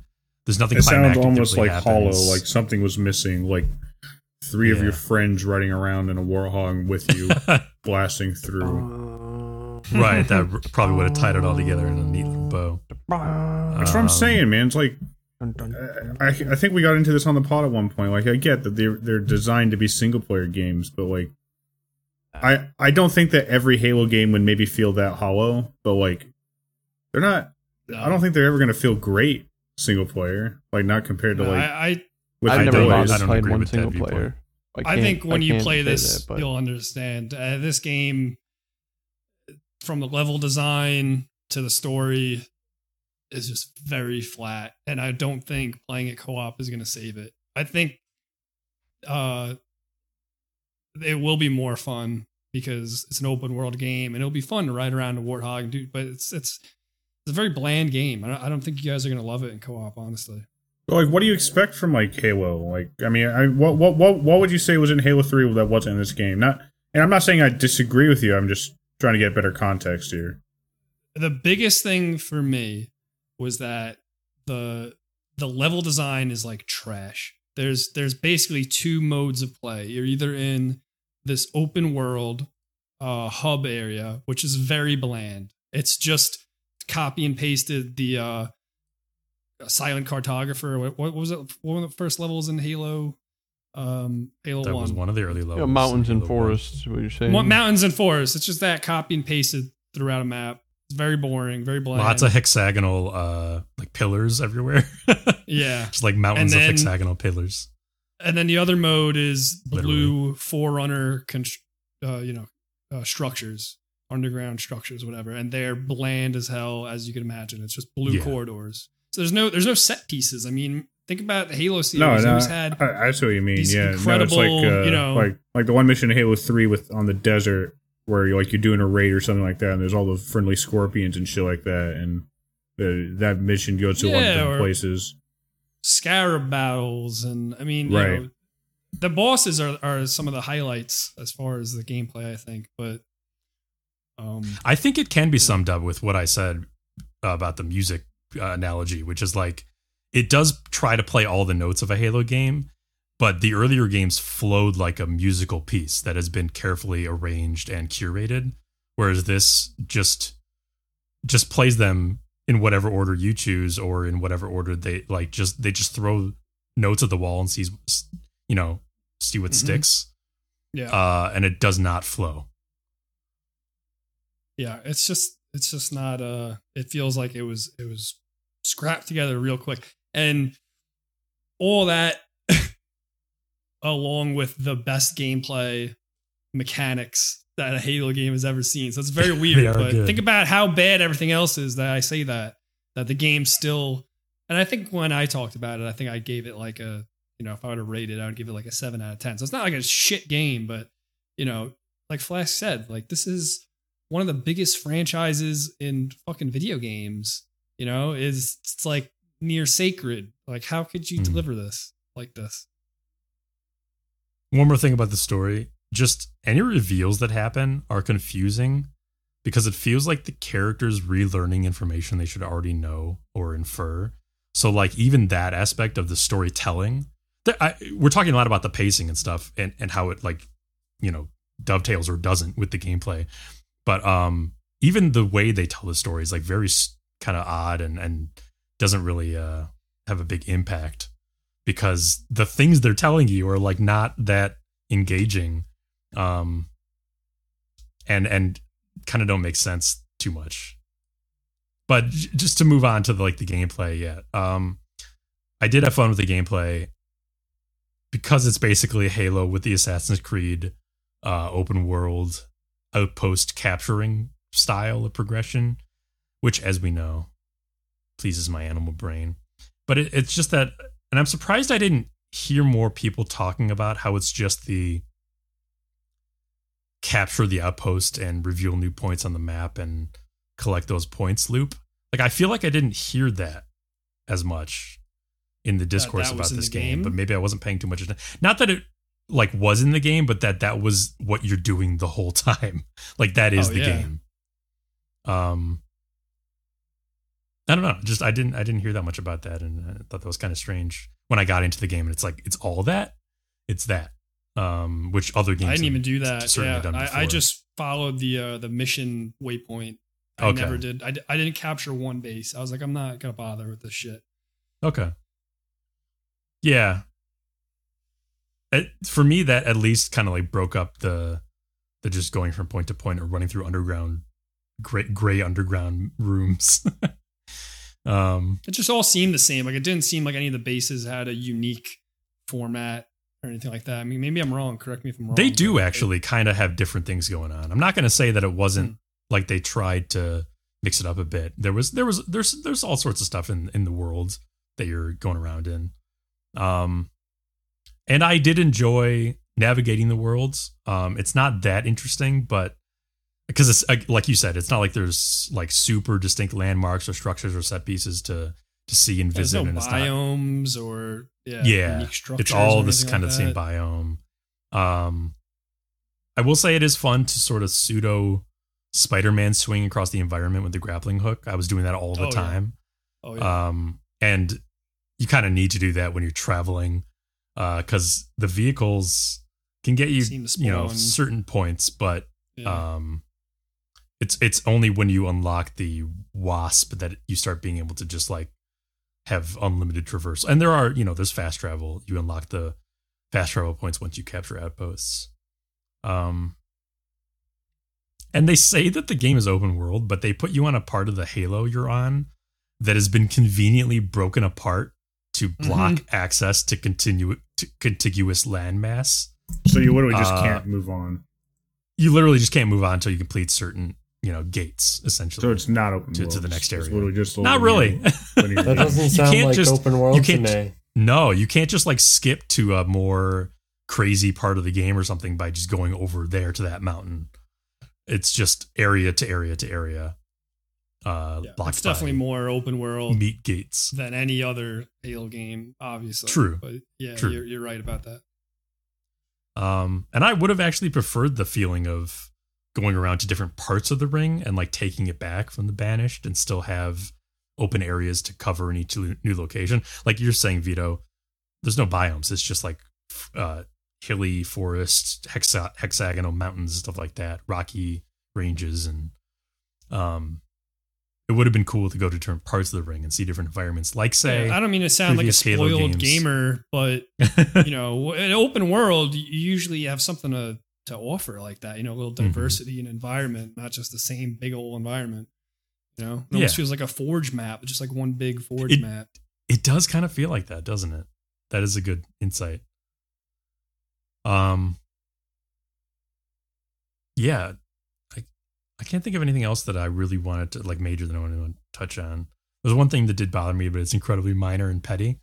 The snapping. Be petty on this podcast. The snapping, like literal finger snaps that the AI do in this game to make things happen, is emblematic of a snapping epidemic in fiction right now. And I wish they would stop making characters snap to activate things, because it's really overdone at this point. And because of its flippancy as a gesture, it makes the character doing it seem kind of less like mature or considered. Yeah, that's one way to put it. Like a dick. No, it makes them seem like less mature, or like there's more flippancy to the action, the gesture, than just like doing something by just saying you're doing it or just thinking it and doing it. And that this is not just a Halo problem. This is at every corner of fiction right now. Stop it with the snapping. Cool down on the snapping a bit. I'm just telling everybody out there, all the writers and designers and stuff like that. That is that's a lot pettier than I thought you were going to do. But I told you. But that was a problem for me, the snapping, just because it was like literally every mission, go take this tower, Cortana snaps. Like, it was just the repetition that bothered me. But yours was far more petty. That's that's okay. I will say probably the best part of the game story is that relationship between MC and the AI. I liked all the sequences where her echoes are like reaching out to you. Yeah, and the interaction with these two characters. And yeah, and I thought those dialogue pieces, again, they weren't like mind blowing or anything like that, but I thought those were the most interesting parts of the narrative. You know, me too. I just wish they could have been set in a more compelling narrative overall. Yeah. Yeah. I think that's all I want to say about Halo Infinite. Did you have any other questions about what I thought, Vito? No, I think you laid it out. Laid it out good. Story. All right, folks. It's the Halo Infinite podcast. Yeah, we're never allowed to talk about Halo Infinite on this podcast again. I don't want to hear another word about it. That's fine by me. You guys are going to play it together, and you're not going to be able to talk about it, so that's cool. You're not going to be able to talk about it. No, we'll talk about it then, but only when I say it's okay. No, you said no, so it's no. Yeah, sorry, but I snap my fingers. And I say nope. But I could also unsay it. Look. Nope. Too bad. Bye. He snapped. I'll snap too, just for good measure. Yeah, see, no, I countered your snap with a counter snap. God damn, you got me with a counter snap. Yep. All right, let's move on to the news. Unless you got anything else, Flask. Nope. All right, cool. So, John, you're our boots on the ground reporter. You've been bunking at Night City for a year and a half now or so. How are things these days?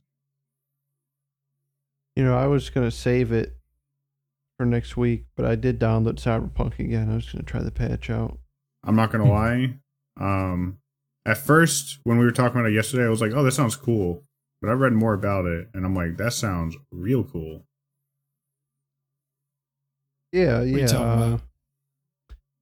They had their next gen kind of patch, calling it patch 1.5 for Cyberpunk 2077. And yeah, I mean, obviously it's not making it the game that, everyone thought it was going to be, or some of the claims they made or whatever. But yeah, it's definitely some big improvements, it seems. Like I said, I only downloaded it. I played maybe an hour or so. So I'm along the prologue is for that game, so I'm not even out of that yet. Yeah, I'll have more to say next week on that. some of the highlights for me that I didn't notice until I dug deeper in. The fixers now have like their own ranking system, street cred type system. So whenever you meet a new fixer, instead of getting 50 side quests dropped on your map, you'll just get a few, and you have to level up that fixer. I really like that a lot. Yeah, I think that'll go a long ways to, especially with the map clutter and just being overwhelmed with like, oh, what all this useless shit I don't have to do. That'll help that a lot. It seems like a huge focus was actually just kind of like background things. Like they rebalanced the loot quite a bit. They rebalanced the whole stat system and clothing system in some ways. There was a Reddit thread I linked where people found some more of the fine changes that aren't explicit there. But the example is mod slots across all clothing items was reduced from 20 to 9. Every mod is now tied to a specific category of clothing. Like eye mods can only be installed in eyewear gear. Crit has been like significantly nerfed. A lot of like the loot status requirements are like adjusted. So like, basically you have to be more intentional about your build, and you're not going to necessarily have a jack of trades all build that can do everything, which I like a lot. It's really cool. Yeah, for sure. There's a whole section in these patch notes about the driving too. I don't know if you saw that. Yeah, well, here's the thing, and I was thinking, because I get to drive a tiny bit, maybe like 5 minutes to max. I'm thinking maybe just driving, it's not meant to be done on mouse and keyboard in that game. It's like, it was a starter car, but it still didn't feel great. It's hard to compare it to what it was before, though. But it's harder on mouse and keyboard to drive because it's like you have a button. There's no acceleration. No You're acceleration. either It's like Grand Theft Auto. Yeah, you're the pedal to the metal or you're not. So I actually, next time I try, I'm going to see if it's one of those games where you can swap between the two, like on the fly, and maybe I'll just drive with the controller. Yeah, that's all I got to say about that. For now, I'll have more next week. Yeah, I might also download it soon and check it out. I also downloaded it yesterday. Oh, nice. And just, sorry. No, you didn't download This it if you is don't stop. You're just trying to jump in. Yeah, all right. Now you're just being a little embarrassing. I did not download it, and I probably won't. It also got graphical updates, right? Or no? Is that Yep. only for the console? I think it's console what it did. versions? It's not what it is for. It was a Might have mainly some ray PS5 tracing thing. stuff or whatever, but I think mostly it was for like to the newer consoles. Right, that makes sense. This is maybe my favorite for the example Witcher of one. like, wait, that wasn't already in the game? Added a quieter way to escape the NCPD when the heat is on. Instead of fleeing a certain distance from the most recent crime scene, V can opt to hide within the search area, although it will take longer for the police to stop looking. It's like, well, yeah, I think GTA 5 had that feature in like 2013. Yeah, I just assumed that was in the game. That's crazy. Wasn't that like a recent thing though that they did it where they fixed cops like being able to chase you or something like that? There was some sort of report, but I don't know.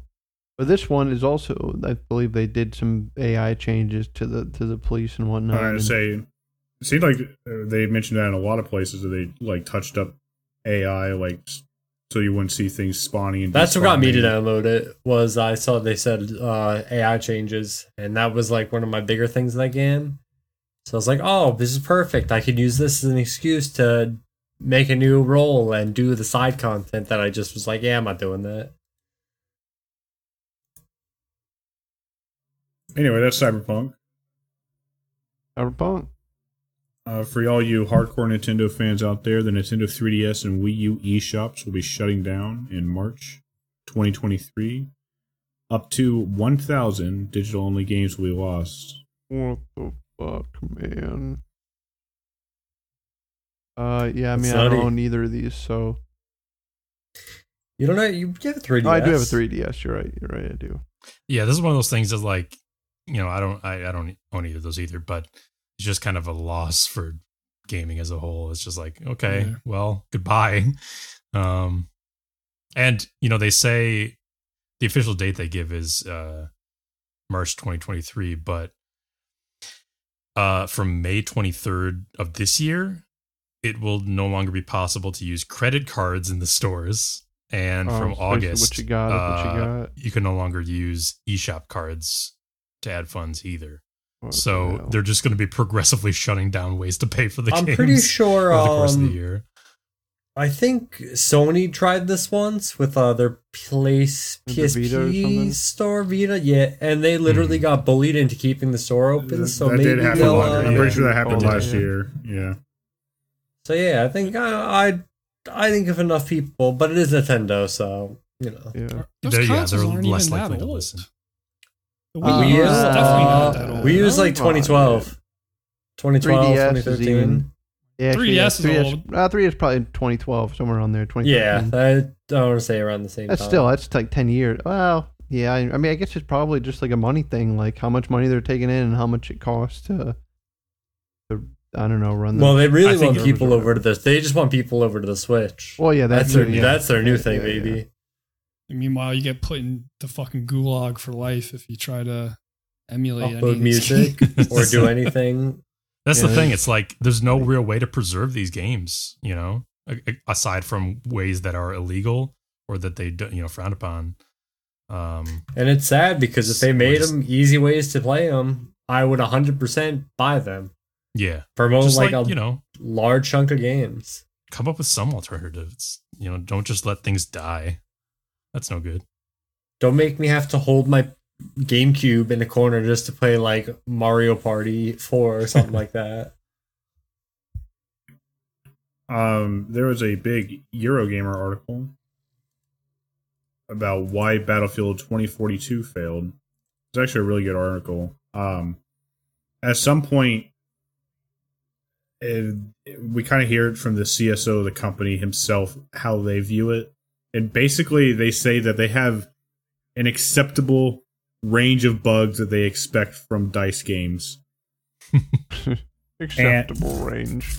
And they say that like DICE has a proven track record of being able to quickly respond to the community and like fix the game up pretty quick, so it doesn't really matter.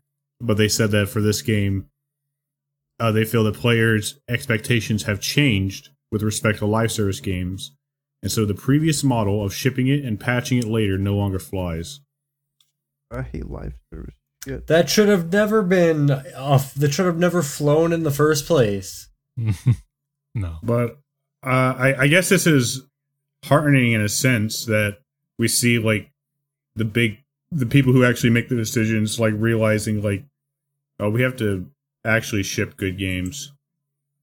Wait, I mean, what? it's fucked up that was just their mindset. Like, all right, if that's your mindset, then when it comes out, release it for $40 because you already know it's going to be shit and have bugs. And then once all the bugs are clear, then throw it up to $60. Like, I don't know, you can't have it both ways and not be a piece of shit. That's one of the curses of early access. Like That when would it Yeah. like if you Sorry. when early access first was like from a scene point of view, when early access was first announced, I think like 3 of the games on it were like I want to say like Don't Starve was on it, I think, originally. And it was like, oh, you bought the game, and it was like it had a decent amount of content in it, and it was hey, you are bug test. Basically, you are testing this game for us. This is not like the finished product or whatever. I mean, on paper, early access is great, and for indie companies who just don't have the money to do a whole game and they just want to show you something if you want in. Yeah, and exactly. Yes, AAA perfect. People, and they Exactly. just Exactly what I was Who trying to shouldn't say. be doing that But in yeah. the first Yeah. place? Like you have, a perfect example is 90% of EA's games, or a lot of really any game recently. The games come out, they're a buggy mess. They're just awful. Like they'll first show the game and it'll look amazing. It'll be like Siege, for example. When they showed Siege, that game looked crazy. And when it came out and me and John were playing it, it was hour to get into one match. Oh yeah, it would take like an hour to get into a match. The match was a buggy I remember mess. that. I got in like a month in, and even like a month in, you had to like ridiculous. do a lot of like games to make sure your NAT wasn't triggering issues. And if you had certain NATs, you couldn't play. And Oh, if you were lucky enough to get into a game, or if you're lucky enough to get into a party, then like over the course of 2 hours, you might play 1 or 2 games just from dealing with all the network issues. Can we lay this at the excuse me? Can we lay this at the feet of Bethesda for committing the original sin of what Greg is talking about? Or was there someone who was kind of doing that practice before them? What was Bethesda's thing? I'm sorry. Well, You know, just a lot for- of games come out and they're really buggy and. Oh, okay. Yes. characters. Well, that in itself, I feel like is in a problem with their engine with Bethesda, where they they've basically used the same engine, that creation engine, and they have slapped it together and made it a disgusting amalgamation of what it is. I don't think that detracts it's from had Flask's point, though, right? Like, the idea that Bethesda knows they're going to ship shitty games in and fix them.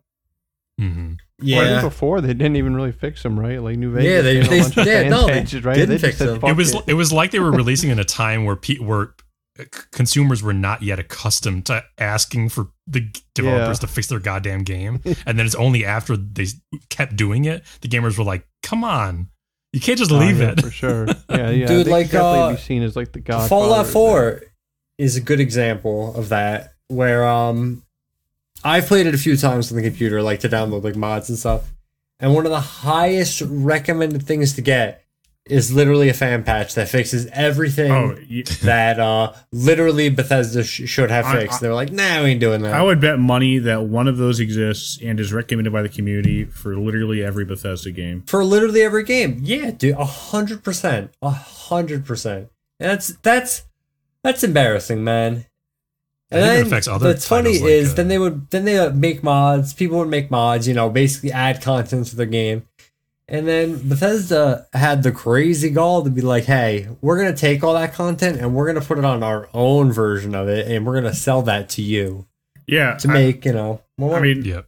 I was going to say, I think you have a point there, Flask. I think, I think it's not like they're like the root of all evil. I think that this evil just kind of spawned forth from the incentives and from like the ability that you could do that with the emergence of the fact that you could patch games at all. Like Bethesda's definitely one of like the progenitors of it, Not just that, but like you can also point to like Bethesda with, I think Greg, you were just alluding to it, like Horse Armor and Oblivion, Yeah, microtransactions. Like we talk shit, but like we talking about markets and money, like Bethesda is a king. You know what I mean? Like the stuff that they do, like people copy for reasons because it makes money. Because people like for the most part, people have just accepted that. Especially nowadays, because go ahead, John. You go ahead. You go ahead. Both of you go now. You guys are so cute. And we're in the mirror world right now. We're doing the bit where we're like raising our hands. No, I was just thinking about before games could patch, and I'm sure there's even more examples. Just coming off the top of my head. But even like the Knights of the Old Republic games. I mean, the second one famously has fan patches for making up like lost content and stuff. But even more so, I remember when Vampire the Masquerade Bloodlines came out for the computer. I mean, that game has a bunch of, even if you download it on GOG, it comes with a fan patch because it just ran like absolute shit. Yeah. But back then, like it ran like shit, and then you bought it, and then that was it. Unless you could somehow you were savvy enough to connect to the internet, and maybe some games would release like a patch, or you'd have to find a fan patch. Other than that, you just had to deal with it, and it was like, yeah, game's pretty good, but it's got some bugs. But I feel like for sure, actually, not even just almost, like, games weren't graded on a curve, like, then in the same way that they are now. You know what I mean? Like reviews and, like, marketing for that game, well, the reviews, I guess, mainly, probably would have been pretty meh, because there wasn't just the expectation that those things would be fixed. Right. Bethesda games are always going to get, like, 9s out of 10s or whatever, Yeah. Well, even nowadays, games get like re-reviews, when they, after they update so much or whatever. It's like,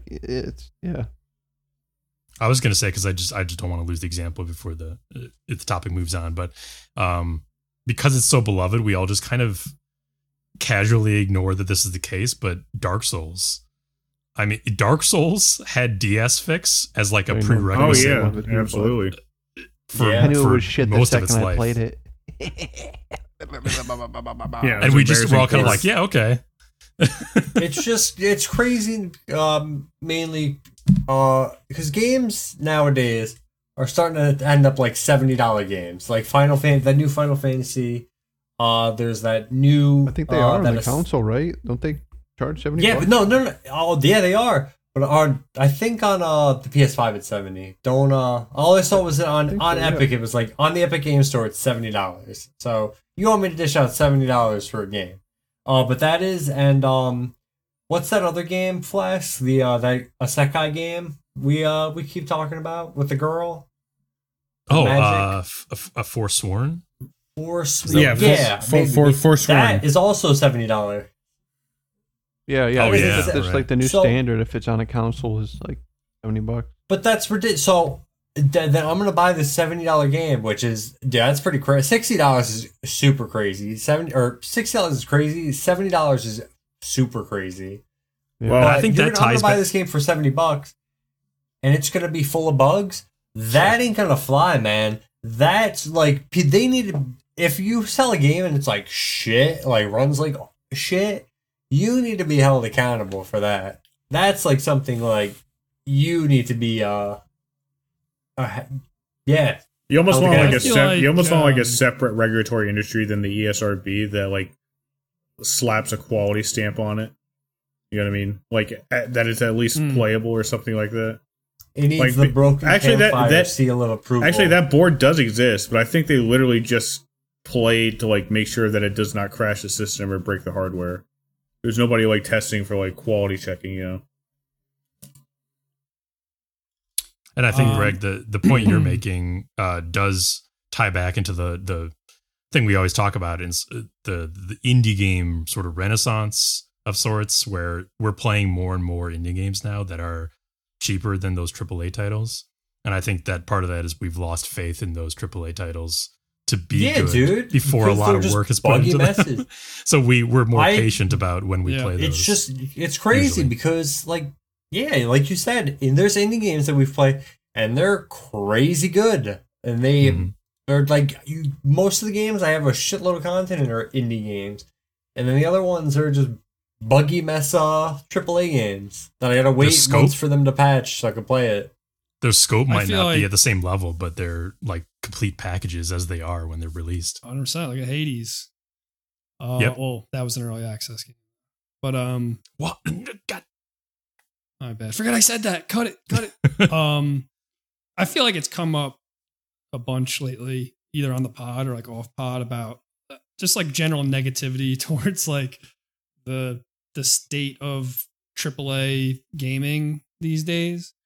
Mhm. And I don't know what, maybe I'm saying something very obvious, but I was thinking about this the other day, and I feel like gamers are more in charge of the quality of games today than they were 20 years ago by far.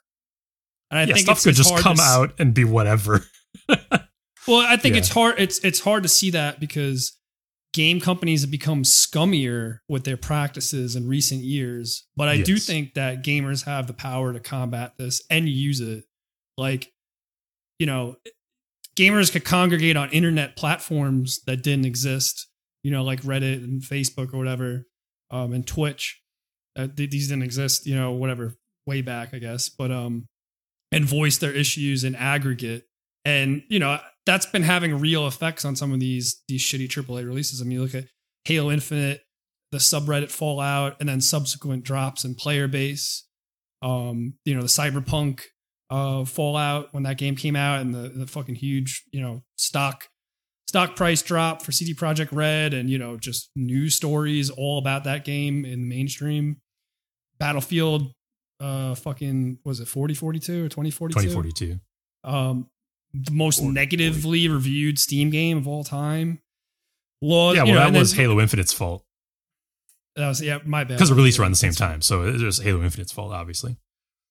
So I think So you can't use we're that. seeing a lot of like, you know, gamer backlash. I think companies are scared, and I fucking feel like I'm sounding a little naive because I said that when, you know, Cyberpunk came out.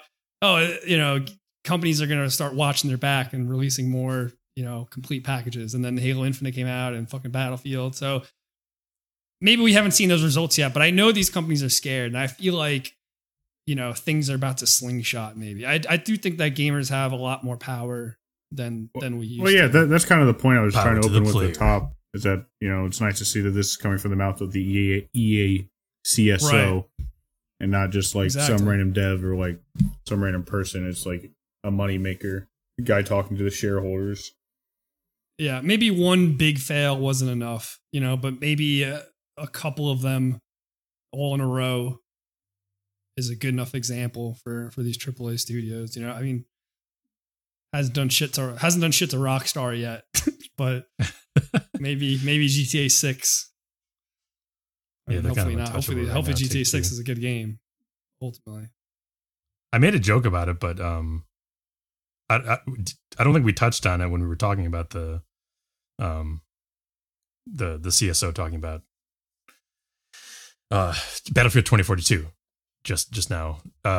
One of the quotes from the article that a lot of journalists are kind of latching onto is how Halo Infinite's multiplayer release, which was like unexpected, was considered one of the causes of Battlefield's failure, because it was just like a how do they tie those bad together? I don't because it was a comparative point to gamers. That's the explanation. That's the CSO's line of thinking, is that Halo Infinite multiplayer released and was largely well received and cohesive as an experience, in this person's opinion. Whereas Battlefield was essentially a more buggy mess with a lot of features lacking, and it just basically made it look bad. That's what this person's trying to say. That's so stupid. It didn't even cross my pretty funny. mind that would. I don't know. I mean, I feel like that is literally that literally must be true. I mean, again, like just look at this, like money flows. Like it's not the reason, but like if you're trying to like list a number of reasons why this product underperformed, the unexpected release of a major competitive product that is free would certainly be a true thing to mention. Yeah, I don't Maybe think it's it's like like unusual. saying, You're like, talking about you this didn't- game was unplayable at It's like release, saying you didn't eat Battlefield. like the piece of shit in the ground because McDonald's was next door. It's like you weren't Yeah. gonna eat it anyways. Like it was. You don't No, blame I McDonald's. for agree. that. It's weak for sure. But it definitely. I mean, I'm sure it did. I mean, I'm sure there were some people that were like, "Well, I could play Battlefield, but fuck that, I'll play Halo." But also, like, yeah, they didn't do themselves any favors. No. I shouldn't have returned Jurassic Park to buy Battlefield. I just think of investors as robots, so like this kind of speak just No, makes sense. You know what I mean? Yeah. You're absolutely right, and now you say that in that way, yeah. And Halo Well, was free. I think it's one of those things that's like true, and everyone kind of knows that is at least partially true. But it's one of those things that you really shouldn't say because it makes you look bad Maybe as you're like a fucking person idiot, representing yeah, the 'cause product. You made a bad game, a really bad Yeah, game, exactly. and it's your own fault. Exactly. But all the journalists are latching onto that quote as like the centerpiece of the Right. whole thing. Right. All right. Speaking What a good of talk.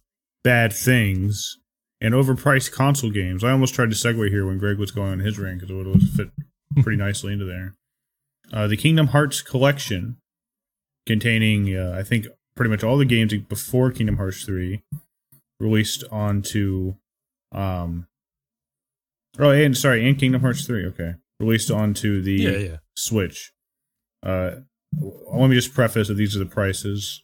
For the first two games, you're looking at $40. For like the games after the first two games, you're looking at like $50. And for Kingdom Hearts 3, you're looking at $50. And for that price, you get games that are running off of a cloud and not running very well at all. They were not actually like truly ported. They're literally just like cloud emulated. Yep. Whoops. People basically are like, the article goes into more details, but playing on docked mode in general is like really laggy. If you don't play with a hardwire, it's laggy. The game, let's see. The games lag so badly you can barely play them without a hardwire connection. You can't take it out of the dock. Even under the most ideal setup, which completely ruins the handheld draw of the Nintendo Switch, the games are still sluggish and miserable. Well, shit. God. That doesn't sound very Kingdom Hearts at all. I love the way he ends this article. Many players will undoubtedly It's a grab these polygon. versions to replace some classics from their childhood, and I already feel for them when that wave of disappointment hits. But truth be told, Oof. I feel worse for people hoping to finally give the series a try now that the entire collection is on the mobile family-first platforms. If that describes you, and you've been waiting for this moment to finally dive into Kingdom Hearts, keep waiting. Oh, we get the Switch too. They'll do it right. We're not ready for cloud gaming yet. Cloud gaming still needs to cook a little bit longer. in These my are fucking opinion. PS2 games and like It's not 3DS done yet. games, you know what I mean? Like, not even counting Kingdom Hearts 3. If you played all the games before Kingdom Hearts 3, which amounted to like PS2 games, games on the DS, games on a fucking phone, like games on a Vita, I think, Yeah. like nothing crazy. Things that could just natively run on the Switch if ported. You're It's paying always $90 like for that. this. Plus Yeah, tax, I don't know plus why tax, I you're paying didn't $100 just- for all that to play like emulated PS2 games that don't run well. Well, Andy, you also need to mention you And can just require buy all internet that connection. together for $90. So you don't have to spend $100 plus. Yeah, yeah. I mean, I think it's kind of darkly funny whenever some gaming thing is announced and everybody in the world is like, yeah, that's going to be shit. And then it turns out to be shit. yeah, It's always like darkly satisfying in a way, but actually not when you lay in bed at night and you're like, the state of things, the absolute state Well, of things. you know, it does suck because like as a guy who doesn't own a Switch, I'm not one of those customers, but I do like the Kingdom Hearts series. It does feel like a series that I could imagine me like just sitting in my chair playing while I'm watching a show. You know what I mean? Like Oh, running yeah. around, jumping around, that kind of thing. It'll be a good Switch title. And it's a partial Disney product, so it kind of fits on the Switch like aesthetically. Yeah, So it's just like for sure. And it, yeah. So I can imagine a lot of people were waiting for this. With those type of people who were Nintendo people. I know that this is a pipe dream, but I hope that Nintendo is sweating at the imminent release of the Steam Deck. You know what I mean? And that they're like rethinking some of their market strategy because like we kind of alluded to this earlier in the Discord. Vito, you were talking about how I think you alluded to how you wish you had a Switch, right? Like I don't think you said it in those words, but like that was where the conversation was going. That like you wanted to play Hades, like just sitting there. So somebody brought up a Switch and how that's cheaper than a Steam Deck, but like in the long run, unless you're like tied into the Nintendo ecosystem, like you got to play those games. Sorry, Greg, I'm not talking about you. Then you're going to spend much more on games on the Switch than you ever would on the PC just because of how Nintendo's ecosystem works. I hope that like a competitor like device that's basically the same thing as the Switch except it uses your Steam library could really like force Nintendo to adapt, I guess that's what I'm getting at. Yeah, competition is good for the consumer. Yeah. I for sure. agree. I hope they have more competition. And nothing else has really competed in the handheld space in No. video games with Nintendo. Not that I can think of. I do have a Day where I could play Nintendo games on the PC would be a good day. that would be great. God, I wish. Move your cloud, shuffle your cloud over to the PC above my PC. I do have a small counterpoint to this story that I didn't even throw on the news because it's like just kind of subjective, and not really anything. But Horizon Forbidden West released the sequel to Horizon Zero Dawn. Oh, okay. And it's getting pretty good reviews. Apparently, a lot of people like it, and it's bigger and better than the first game. Okay. So cool. I'm excited to play that at some point. Just to not have everything and this be negative. Apparently, a game I'm Shit. looking forward to. Our news is always shit. It's always negative because the world is so negative. I mean, Hey, stuff I that gets got- reported on is often so negative. So that's why basically. I got some good news for you guys and gamers. I doubt you could even believe it. Elden Ring is going to be released a week from today. Who cares? Shut up. Pretty We're nuts. done. Oh, this podcast is over. You're just fucking I done. doubt you could even believe it. No, Most I didn't. When I say anticipated. it's done, Oh. we're done. Elden Ring. Elden Ring ding. I hope it explodes. Oh, Hope it makes all your computers Elden explode. Ring. Don't wish that upon us, John. Oh, Elden Ring. How by the I way, love thee. Are you guys like Pain were is you guys looking forward Lord. to Skull and Bones, that game? No.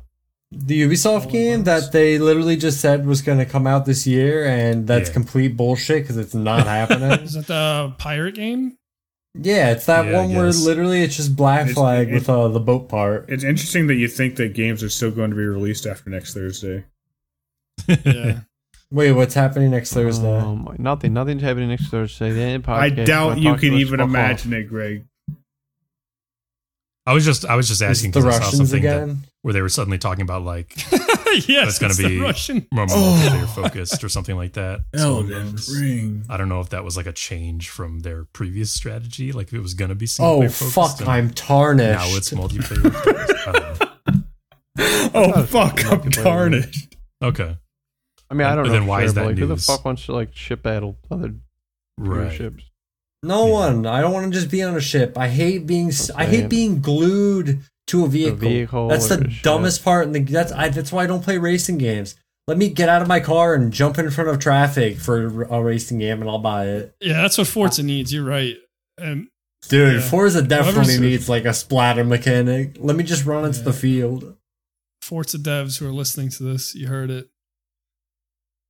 These How do you fucking- think I Needs to got be that a robo little more leg? like Grand Theft Auto, and let me shoot out of the fucking driver's seat, right? I don't need to shoot. Let me You throw shoot through swords my at window. him. Emboldened by the Oh, I flame thought of you meant like if you ambition. crash. Like Yeah, I when thought you you never meant shot GTA the- 4 Must single player extinguish style by going God. at your windshield.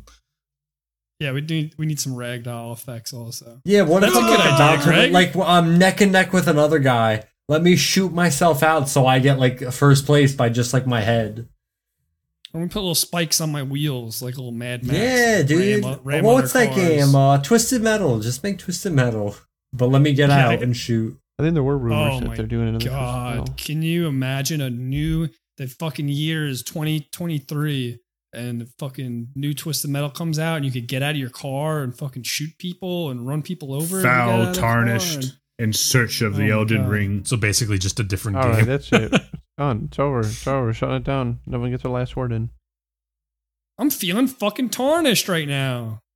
Ah, damn it. Tarnished. I command thee, kneel.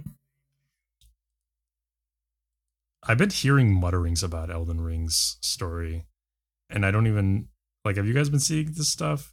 I know absolutely I nothing haven't about that game. necessarily been actively avoiding it, but I have not happened upon it. I mean, I've seen people saying that there's leaks out there, but I know nothing about it. Why Okay. is it? There's Is a it ring. definitely you gotta not carry able it to to look the into it. volcano. tantalizing? Headline level. Well, I bet there's some fires, and you gotta light them, and then there's a guy, and you gotta beat him. is it crazy tantalizing, Flask? It does pique my interest. I can't. I couldn't really avoid seeing like. Would you say it makes headline you tier more? stuff? Or less interested? Probably more, honestly. this? All right, if it's a headline, just send me the headline so I can get the idea. All right, I won't even go into the podcast because we're so close to release, and I'm sure anyone listening to this is like gonna play it and whatever. But I'll send you. I'm just Something I finding out saw. for the first time that From Games have stories. Yeah, dude. Got him, bottom, bottom. It was hidden in an item description. Oh, I must not pick that one up. Yeah, no. Oh, Elden Ring.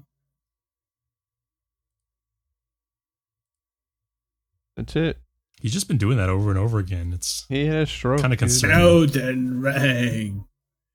Elden Ring in the Ring of Power. I got my Elden Thang on me. I want Kurt to make one appearance on this podcast and one only next week. Elden Ring. Good luck. Yeah, dude. We're not going to Talk- talk. I don't know. If they I don't know won, the next time we're going he's to talk gonna to be gone Kurt. for 48 hours. Yeah, or whatever, 96 hours. However long it takes for him to destroy the game. Yeah, Not gonna hear from him. I'm okay if it's Talking a just mile him a coming minute. in and screaming Yeah. and then leaving. Oh, yeah, Vito, by the way, your whole dream of, like, you're going to come back and still be able to play the game? No. I don't even know if any of us are going to be able to play the game without Kurt, like, helping us. Andy, I don't need Andy, did help. you clear all the stuff out of there? Did you know that you can find a secret boss if you go up there? Oh, he's really Good tough. love. He wants you to do good. He's really tough. You got to use lighting if you miss want. anything.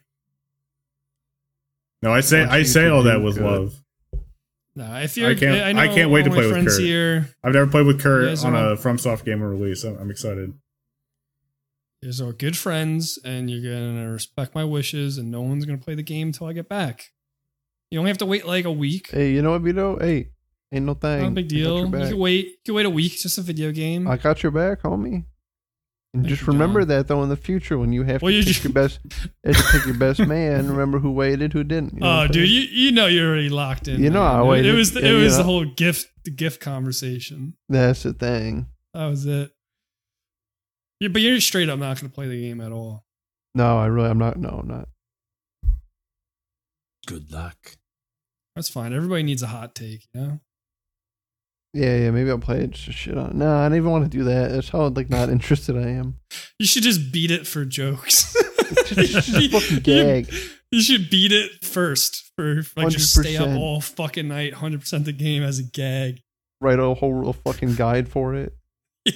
Start a forum. It's just the whole thing is just a big goof. Yeah, we'll see. If the inspiration strikes me next week. Do it for a meme. Yeah.